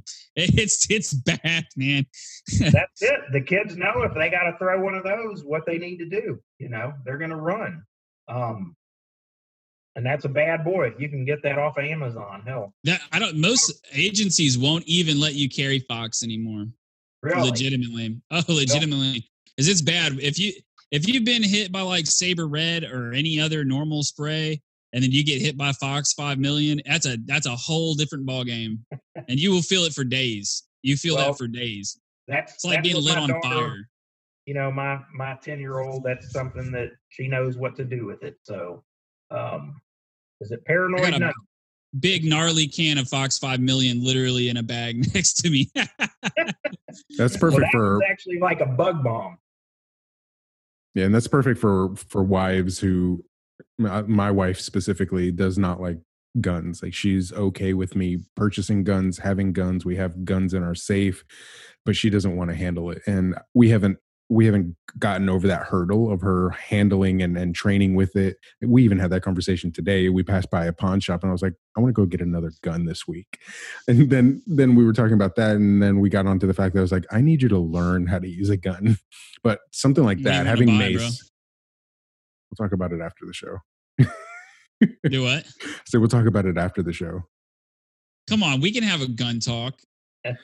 I mean, I'm on for just something small for her. Like right now, I carry a Ruger SR9C, so it's a compact version of the SR9, but it has the full magazine. So I've enjoyed a full body 357 Magnum, and then throw 38 Lady Lights in it because it'll always work.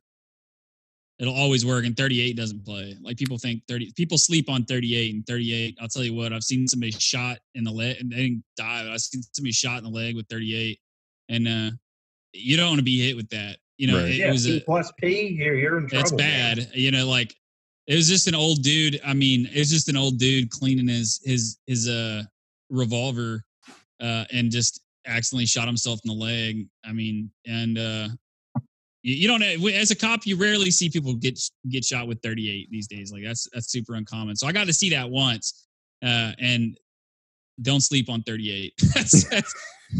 Yeah, my ex-wife, I bought her a Ladysmith 38. Oh, that's fantastic weapon. It's a great. You don't have to. All you got to do is squeeze. There's not a lot of thinking behind. Yeah. Yeah, and it's always going to go bang. It's not I think like the manual of arms on a revolver is very simple. her hurdle is just the scariness aspect of it, right? Just it's a weapon of death, and she's afraid of it, and that's just something I haven't done a great job of just getting her out there, and even my kids, getting them out there. We've done it a couple of times. So, I mean, this is a great conversation for me to have with other men, and then just understanding the importance of, teaching weapon safety. And we had some friends who are full-time RVers who had a weapon safety class, and that was a great opportunity for them to learn, for kids, because it was specifically put on for the kids, for them to have that opportunity to break down a gun, understand how it works, and why it was, you know why safety is paramount to that. You touched on, Um, shooting, and I know that your son was not involved, but was at the high school in your area. We don't have to get into the name of the high school or the location, but there was a school shooting that your son was involved in. Can you walk me through your mental state as a parent when that's happening? That you just, I mean, I think it happened in the wee hours of the morning, so it was like 9 in the morning when school just started when that happened.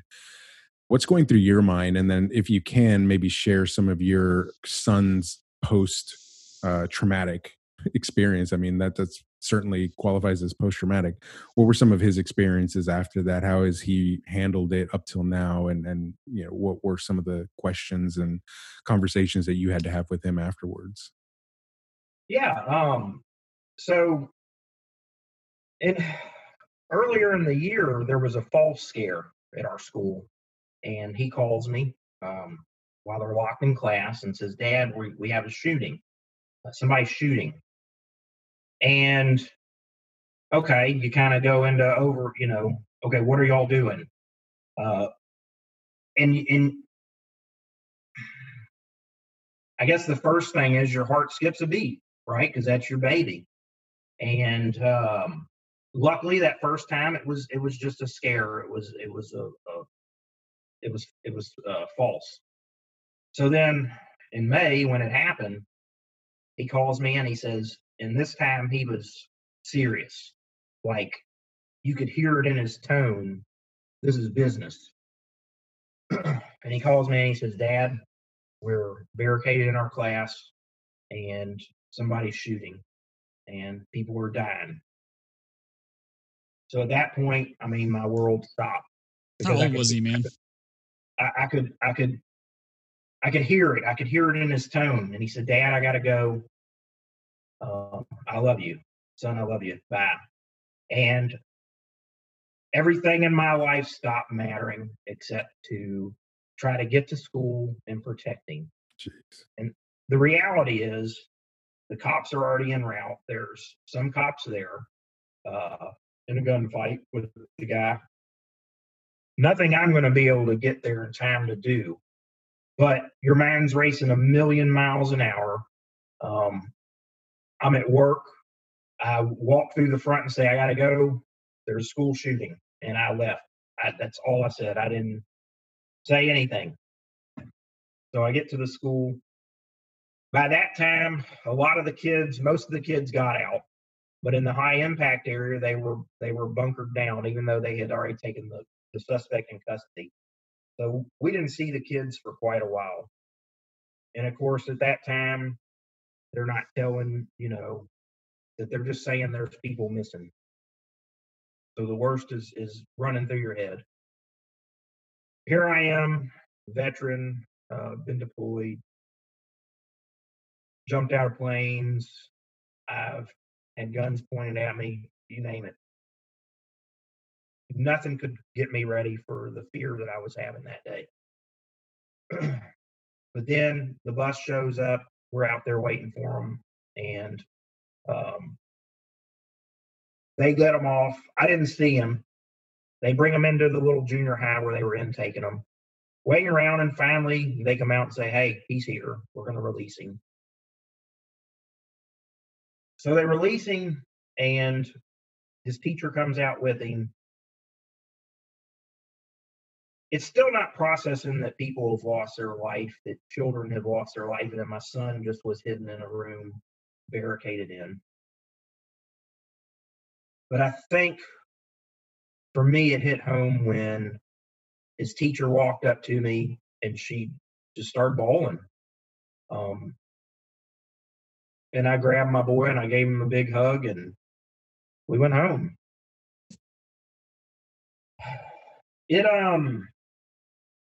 I'm blessed. My boy made it through it. Okay. He got to come home, but he heard some things. And one of the first things I did was I called up a couple of buddies that in the Army, we always kind of, we were always there for each other. And I don't suffer from PTSD or anything. I'm good. I'm lucky. But a couple of my buddies, there was always, if you needed a phone call at 2 a.m, we were there for each other. And so I immediately hooked my son up with them because as his father, I didn't think that maybe he could open up to me. Right. And so that was the first initial resource that I sought out for him because I knew that this was going to mess him up in his head. But I can tell you the boy's been pretty resilient through it all. He does take some therapy here and there. But overall, he's handled it very well, to the point we were shooting a shotgun the other day, which was something that I wondered if he could if he was going to have a fear over and be scared of, which obviously it's a big part of my life, and it's something that I want him to be comfortable with. I shouldn't say be comfortable with, be proficient with, and to have the confidence that he can handle a weapon. So yeah, it definitely stopped my world, and the only thing has been is that I've always been open to hear him talk, or when he said, "Dad, I need to talk to somebody," and not be overbearing with him and say, "All right, let's call the doctor." And so it's affected our school, it's affected our community. You've had a couple of the parents who their children were killed have went totally hardcore guns are bad, and that's their right. And so it's caused a big rift in our community with a couple of the families. And so personally, one of the first things my son acknowledged was, "Dad, it wasn't the gun that killed people. It was the kid." And so looking back, there was signs that kid was going to do something like that too. Oh yeah, hindsight. There were many signs, and nothing was done about it. The typical trench coat. He had swastikas on it. All of these, and I've still got the pictures from before they took his Facebook down. It was very obviously the shirt he wore that day, "Born to Kill." I mean, his mannerisms, the way he spoke. Hell, he even bought his own ammo online. A couple of families have lawsuits going with that, because he was able to get it. So it definitely, it came home, man, and it shocked us and rocked us all.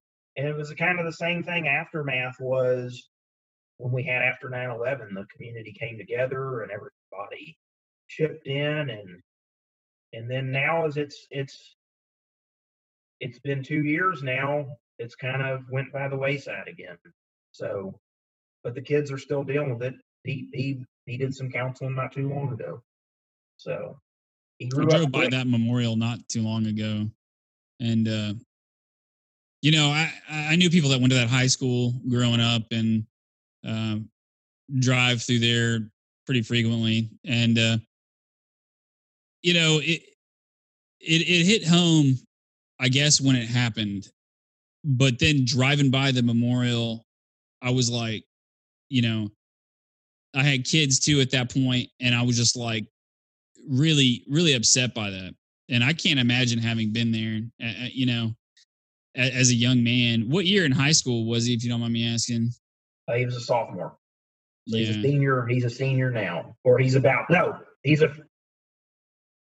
I guess he was a freshman. He'll be a senior this year. He's going into his senior year. So yeah, he was a freshman. That's really rough. Yeah, I think, and there was some grandstanding. I can tell you from being from this community is a strong 2A community. definitely Second Amendment place. For sure. And seeing the outside influences trying to get their sound bites about anti-gun and all, it embedded this community. And that's why, I don't know if you noticed, there wasn't a lot of press after the first few days, because we weren't given the narrative, right? That guns are bad and all this just craziness. I want to say that they interviewed a kid right afterwards, and he was very pro Second Amendment, and that clip just disappeared. Yeah. The ones that you saw where there were small group of kids that come out and, guns are bad, and they networked with other school shootings and stuff. And I can tell you, as a parent whose kid was in the zone, in the what they called the high impact area, a couple of those kids, they got out of the school and they weren't in there experiencing it, and they just totally politicized it, and they were pawns, man. And it blew my mind what lengths people will go to. It opened my mind to a whole new realm of how crazy people really are. And then fast forward to this year, whatever happens nowadays. I'm to that point where, and that takes me back to why I'm prepared. We were on the fringe 10 years ago. But now it's relevant in our life that you better be prepared for what's coming. We talk a lot about patterns. Sorry, Quentin, I was just going to lead into the next question, but I'll come back. We talk a lot about patterns, and we talk about pattern recognition and just kind of seeing the writing on the wall. What are some of the things that you're seeing now that's taking us into the next few months? What's on your 2020 doom bingo that you're, thinking is happening, and how do we come out of this? Like, we've talked about taking steps to preparedness and mental preparedness, physical preparedness, security preparedness. So walk me through what you're seeing in the patterns that you're recognizing, locally or nationally. What are you seeing happening? Well, locally, my little community, our labs are chemical plants, refineries, oil field. Well, oil field, that's a downstream, but like I'm in the pipeline business. And so you never realize all the auxiliary businesses that flow into that. And when you start seeing people at chemical plants, let me back up. It's always been a big deal that Houston is recession proof, right? That we will always make it through recession. Well, let me tell you, seeing a lot of the people in this community getting laid off that are at the chemical plants or getting cut to 40-hour work weeks, you got to step back and really look at the picture. And number one, okay, take COVID out of it, because it's debate. Was it really manufactured in Wuhan? And which we could do a whole segment on that. But I think a lot of this is it now that the new normal is election cycle chaos. And so in 2016 it was pretty bad. I would say in 2012 it was bad. But it was the precursor, right? 2016, you get Trump in that everybody hates, and he wins, and they think he's not gonna. And things, it was hot. But now we've went past to nuclear. I mean, so what happens in 2020 when Trump or Biden is out of there, right? Where are we going? And what are you going to do? Number one, we got to make it through all this craziness. But I think we get through. Okay, no, maybe not. I was going to say we get through the election and Trump gets elected, and things go back to normal. But I don't know, man. I don't know if it's going to be able to be let up. I think what's been started is it's not you're not going to be able to stop the civil unrest, not without leadership stepping up and doing something. You brought up a point about the Houston being recession proof, and it like really rang true with me when I thought about it. What you're talking about is critical infrastructure having a major crisis. I mean, people have no idea how serious the energy industry is taken in the country. Maybe they do, maybe they don't. I don't. People in our state do, but I don't think people outside of oil producing states really understand it. No, they're happy for $1.50 gas. Yeah, it's the backbone of our entire nation. I mean, the dollar is the petrodollar. If there is a crisis with oil, it is actually a crisis with our currency. It's a crisis. It's a legitimacy crisis for our government. And when you start seeing critical infrastructure go down the tank, that could be a glaring indicator that all is not well, that it's way worse than we even thought. And I hadn't really thought about it until just now. I mean, I think we've touched on it in the past a little bit. But if you see a downturn like this in critical infrastructure, that should be a huge warning that all is not well. We're having some serious problems. And I think that if that's not enough to wake people up in our area, it should be. And I don't know what it would take at that point for people to click like, oh, maybe things are really bad. Our entire economy is in jeopardy. And a lot of people say, well, Houston has decoupled from oil and we have the medical center or whatever. I don't remember. I did the math on how many people are actually employed in the medical center. It's like less than 50,000. It's like 25,000 people, if I remember correctly, are employed in the medical center or in medicine in the Houston area in general. It's not very many. And they don't service that many people either. It's less people than you think. The majority of people in our area are employed in oil, one way or another, upstream, midstream, downstream. It doesn't matter. They're employed in oil, and everything functions to service that industry and service the people who work in that industry. So if we're having problems in that industry, it's pretty bad. Yeah, and that's from a local standpoint. I mean, that's where you are affiliated some way, shape, or form from the chemical plants out of Texas City or the refineries, and even we'll take it one step further. So Houston is medical. How many elective surgeries are not happening? You're seeing people getting laid off there as well. That's a good point. Even the so-called backup economy in Houston is really suffering right now. Yeah, and it's definitely been felt on a local standpoint.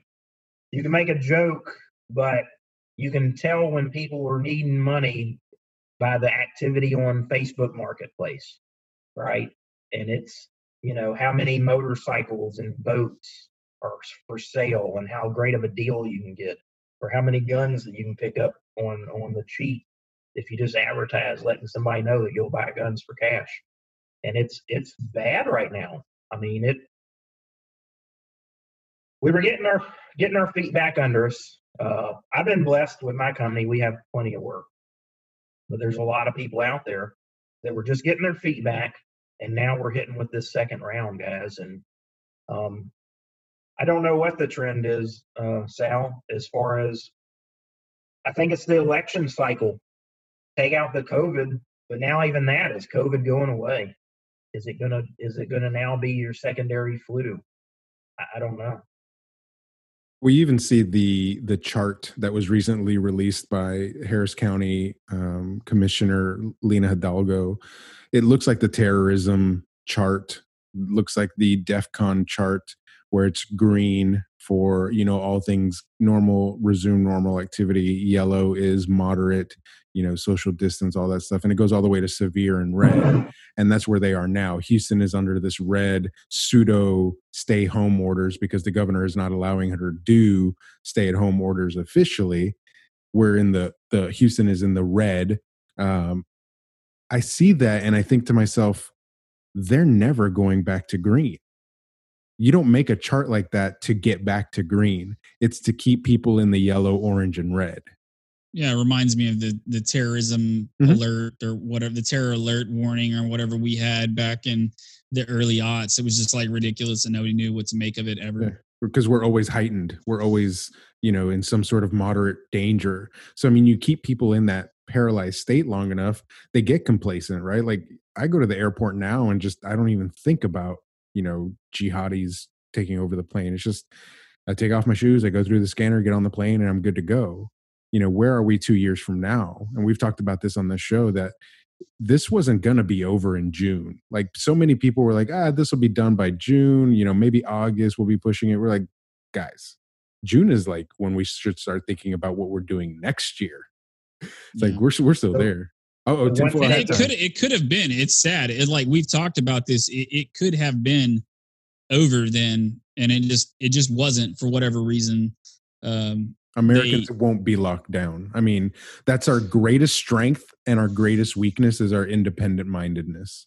Well, we were already locked down back then. But the point was, what we were talking about then is if we thought it was a bioweapon and we're initiating this COG protocol, then let's do it for real. And now you don't really hear anything about, China causing all of this. I haven't heard anything about China potentially being a bioweapon and all that stuff. And, Eric Weinstein brought up a good point. This thing spreads really easily indoors, but not so easily outdoors. But it's supposed to come from animals that live in the wild, right? And live outside. Mm-hmm. And but that transmitted to people. Like that's a strange thing. So, they all this tough talk, it's all gone. And we didn't make the hard decisions then. And so now they just play kick the can all the time. That's just kick the can down the road and it'll be somebody else's problem or it'll be a problem for a different election cycle. It's getting old. And that's where, okay, so now your conspiracies, right? And was it made in the lab? And now that the government has the power, they won't give it back and all that good stuff. I would say the only thing that is to our advantage right now is plenty of hand sanitizer and mask out there. That would be the really only difference of what our starting point is. What I think is I think we're going back into a second wave of this. And well, then you hear that we're still in the first wave. We're in our first wave. So then why aren't people using the hand sanitizer? I don't know. I talked to Sal about this. It's like, I don't think like, what did I say like a week ago, Sal, about government control? And like, I didn't think that they actually had any control whatsoever. Like, it's very obvious that they don't have control over anything, right? You can look at the civil unrest and it's an underlying government conspiracy and, it's a conspiracy to take your rights away or whatever. If you think that this government that deploys National Guard troops to take care of civil unrest and insurrection that end up doing Macarena with the rioters or whatever, if you think that government's capable of like tyranny at this point, I think you're mistaken. I think that's scarier too. Like, I think it's actually scarier that the government the control they have may be illusionary. Yeah. Like they don't actually have things under control. They can't even get you to wear a damn mask. They can't provide hand sanitizer. They can't open parts of the economy. They can't put down an active insurrection within our borders by, Marxists, by self-declared Marxist terrorists. They can't even do that. Like, I think that we need to like get our heads around maybe they don't actually have the capability to institute tyranny, and that's actually worse than them having that ability. Because then anybody can take over. Because there's a power vacuum. And, like what we're seeing with this iconoclastic movement, and that's what it is. People think, oh, it's this or that. No, it's iconoclastic. They're trying to take down cultural icons intentionally. It's year zero programming. It's just like the last Bolshevik revolution. But even the Bolsheviks didn't do that as well as what is happening now. And let's be real, like the government actually doesn't want any of these statues up either. They don't want any of that stuff up. They can say they do, but they actually don't, because it holds on to an American heritage and ideology that they want gone. Because how can they make you good consumer stooges if you still hold on to this ancestry and heritage that you've inherited. You just can't. Well, And they're so going to take John Wayne's name off the airport. yeah, it's just it's like the most absurd crap on the planet. And to go back to what you were saying, like how we all got into preparedness. I was a cop when this happened the first time, just 5 years ago, and I had been in for a while at that point. And I was like, you know what? I saw the writing on the wall, and I was like, this isn't going away. Cops were being assassinated then. It's a really bad time to be a cop, much like it is now. And I said, this isn't going away. And I saw a turning point in the mind of Americans and fellow citizens in a way I hadn't before, where in their own minds, the most important thing was not the nation or, their family or whatever. It was just how they felt in the moment. I don't know how to describe it. It was really weird, but it was like a very selfish, narcissistic, and self-destructive thing. And it was really centered out of this weird hatred for others and then a self-loathing that I couldn't really describe. And I was like, this is a very sick nation at this point. It's unhealthy, and it just isn't going to continue. And people laughed at me when I said that back then. I said, I'm getting out of law enforcement. They're like, oh, you'll never get out. You'll be back. This happens and things will go back to normal. I was like, I don't think this happens often. I've never seen this happen in my life at that point. The LA riots, maybe, but that was isolated. You were seeing this nationwide. We never see anything like that in our lifetimes. And the violence coming out of these episodes are escalating every time they occur. It's not like the riots back in the 60s, which had some legitimacy to them and weren't as violent. A lot of the violence came from cops and National Guard. Then, it didn't necessarily come from the protesters. There was violence then, but it wasn't like now. But like this is ridiculous. This is like beyond Thunderdome type crap going on. And so that just kind of shocked me out of I go to work every day and this is my routine. And even though my job is extremely dangerous, I just don't pay attention to it. It really shocked me out of it. And I could never really, once I woke up to it, and once I was, if you want to say, red pilled on the issues plaguing the nation, I just couldn't unsee those things, And so it just changed me, and I just started preparing here and there little bits, and now I'm pretty well off. I don't have any problems, but I wanted to go back to that because I think that's important. I think we are the frog in the boiling water, and the stuff that we're seeing is so bizarre and so jacked up. No one's seen this stuff in American history. This is like end game stuff right here. None of it makes sense. I mean, Eskimo pie is now racist, and L'Oreal is changing things that say whitening and lightning, and just the absurdity. Like, how are you going to be offended by Aunt Jemima today, but yesterday it was not a big deal? And then you got people from their family coming out of the woodwork saying, hello, that's our brand. And then the people that are supposed to defend us, the conservatives, they just made it legal for. And look, I'm not trying to be hateful or like condemn people, although I don't support this ideology necessarily. They're making it legal and illegal to fire trans people that teach your kid at school. I'm sorry, I don't want my kid to be taught by somebody that looks like a drag queen, or even if they're a really, passable trans person. I don't want them telling my kid that. That's not healthy. That's not healthy for my kid to grow up with this idea that body dysmorphia and self-destructive behavior is a good thing.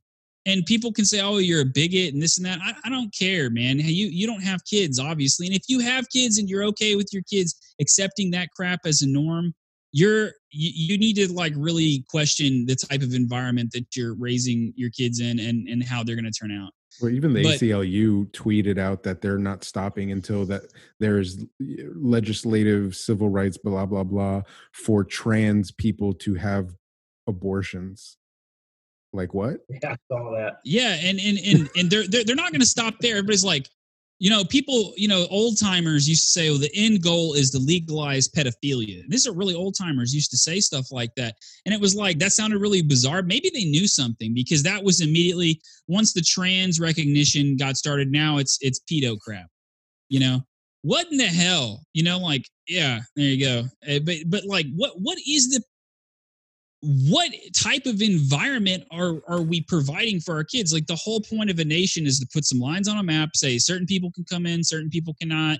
These are our norms and cultural standards here. This is the security we provide in order to have prosperous families and to reproduce our people and spread our idea of freedom and democracy, throughout the world, or whatever. These are these grandiose ideas, but like, we're not even fulfilling the basic prime directives of Americanism anymore. Like, it's just dead. Well, you guys hit on it the other day with the whole fatherless. I think that's a big key to it all, is not having the father in the home. And we won't beat that up, because you guys did a pretty good job on it the other day. By the way, I really liked that episode. Thanks, man. But I do. I think that the family, and coming from a guy who's a single parent, it's hard, man. It's hard to do it by yourself. And, for instance, my daughter, I had to have the talk with her about having her period, and what it's like what happens when you become a woman and the transition. And that was a hard thing to do as a man. And to buy her the little bag, a prep bag for school with panties and tampons and all that good stuff. And that's something I really shouldn't have to do, right? But you have to step in and do it as a parent if you care. And there's a lot of families out there that doesn't have a father. I've had to do both. Whatever, it's my job, but it definitely was uncomfortable. And there are some families out there that just don't have parents that care, or have only I have a daughter, and I can't imagine having to have that talk by myself. That's pretty powerful. That's good for you, man. It was tough, but I've got some friends, their wives helped and here and there with it, so helped me prepare. It was interesting. But back to prepared. A big thing that I do believe, I'm gonna start publishing a little list and some pictures of my first aid kit. By no means am I a professional. The most training I had was combat lifesaver in the Army, and that basically is learning how to triage battlefield wounds, right? But you can parlay that into emergencies in the civilian world. Yeah, for sure. And for me, riots are happening, Chaz gets set up in your local town, you can't get to a hospital, you live out in the country, even here, with traffic on a bad day, the nearest hospital is 45 minutes to an hour away with traffic. And that's in the city. First aid is a skill, and it's something that a lot of people need to really, me personally, I believe, need to practice, and you can practice it. One of the great is Army Field Manual on first aid. You can get it off at Amazon for like $8. Wealth of knowledge. You can actually get it on a PDF. I'll send you guys the PDF. Great, thank you. So you can have and keep it on your phone. But honestly, first aid is one of those deals that is just as important to me, if not more, than making sure I have protection. So you got to be prepared. Another thing, fire extinguishers. Do you guys have fire extinguishers in the house? You got to have them. I keep 3 of them in the house. I don't know. That's just a sidebar. I was looking at mine a minute ago and saw it, and that's something that you should have. I don't know. Nowadays, with everything going on, I don't trust that firemen or police can get here in a timely manner anymore. You just don't know. So something that I'm kind of interested in and passionate about is something called open source intelligence. And I'm not going to go into what that is, but one of the problems with open source intelligence today is it's getting lost in the noise, right? Like there's so much information out there that you become dumber every day because there's new information on that topic constantly being delivered, and you're being pigeonholed into what it is that you're studying about. So as a percentage of the topic of study, you know less and less as each day goes on. So you like get dumber every day, and it's hard to make sense of the noise. That's a problem right now too with trying to figure out what's going on. It's something me and Sal had issues with when every time we try to do show prep, it's extremely difficult because of how much information is out there. It's unreal. And we just get lost in the noise. I feel like, and I'm not trying to be negative, but I feel like if you weren't a prepper before this incident, if you didn't have preps, it's going to be really hard for you to figure out what it is right now that you need to prepare for. Because there's just so much to cover. There's so many threats. There's so much to cover. It's so difficult to just get the basic items you need to prep. I mean, when we had Zach on the show, when we had Zach on the show for an American Homestead, I mean, we touched on just the, normal homesteady survival stuff, right? And that's just one aspect of it, like knowing your zone, just what to plant, when to plant, how to plant. That's a skill on its own. Raising livestock, completely different mindset, completely different schedule, completely different, set of tools that you need.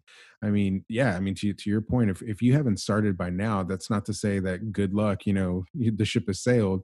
Start on something though, focus on something and don't get so overwhelmed, right? To Gino's point, if first aid is something that you need to master first aid now. And especially when you have a large family or at least a few members in your family, let people specialize. That's why SEAL teams exist the way they do. You have specialists in the unit. That's your comms guy. You've got your medic. You've got your forward. You've got all of these different positions that have a specialized skill. You can all do something, but you all have a specialized skill and you depend on that one person, but you're not beholden to that one person's skill. Something I would tell people listening, master just some basic topics, water, fire, shelter, food, weapons, and then, what I would call like tertiary logistics outside of that. Tiger King. It would be comms. Do what? Tiger King. Comms, gadgets, doodads, things to make your life easier. That's all. I don't know. Me personally, you need to have some sort of communication set up. Primary. Faraday box. When we're talking about EMPs. That's a good point. And like we just talked about like the weapons aspect of EMPs, but somebody left in the comments made a good point about CMEs and coronal mass ejection and the fact that the sun is doing some trippy stuff. If you look into it, that's actually not false. And that's like something that's really difficult. I actually don't think if you haven't been preparing for very long, there's no way that you can actually prepare for an EMP. That's like an extinction level event. No, that's an extinction level event in this country at this point. And if you don't have stuff, you don't have the time or the ability to get ready for that. Sorry, I'm not saying that's imminent either. You're the first 3 chapters of 1 second after. Sorry. Yeah. Cool, guys. I really appreciate you spending time with us today, Gino. I want to thank you, awesome. And I want to, praise you for your vulnerability to talk about some of the subjects that you talked about today. I want to show gratitude towards you for the time that you've spent with us. This is going to be one of our longest podcasts. So I'm so thankful that you spent time with us. I've missed hanging around you from our Army days. I'm so glad that we got to have this virtual meeting. I can't wait for the next time that we get to sit around and just, have a couple of drinks and shoot the shit and talk about everything that's going on in our lives. So I'm thankful that we got to catch up in this way, and I'm grateful that more people are getting attuned to preparedness mindset and being situationally aware and talking to their kids. I think that's hugely important. That's something that's definitely been lost in the fray, is talking to the kids about this. Like, they're just second class humans in our home that don't get what's going on. So why should we talk to them? I think you brought up some really great information on how to talk to your kids. So thank you from the bottom of my heart again for joining us on the podcast. Yeah, thanks, guys. I hope I had some valid input or anything that sounded decent. I appreciate it. Just it was fun, man. Yeah, and if anybody has any questions, I'm not an expert. I'll try to help out in what I do on a one-on-one. And I can, if you got questions, I can find you some answers too. Where can people find you, Gino? Practice, guys. Where can people find you? Reach out. Facebook. I'm not really in any so other than Facebook right now. I guess cool. I need to get into it, huh? Get a blog. Yeah, get on the side with me, Sal, and help me set some stuff up. For sure. One question that we always give our guests, that you're familiar with our podcast, so you know that the next question that's coming up is, if you had access to a billboard right now, what would be the message that you would give passerbys to help them be more mentally, physically, financially, maybe even spiritually prepared for what the future holds in this new normal? Take one day at a time. Pay attention to what's going on around you. Don't listen to every meme that's out there, and investigate and ask questions. It's great stuff. Gino, once again, thank you so much for joining us. We want to have you back on the show again. This is going to be a topic that just keeps coming up over the next few months. So this is definitely an open conversation.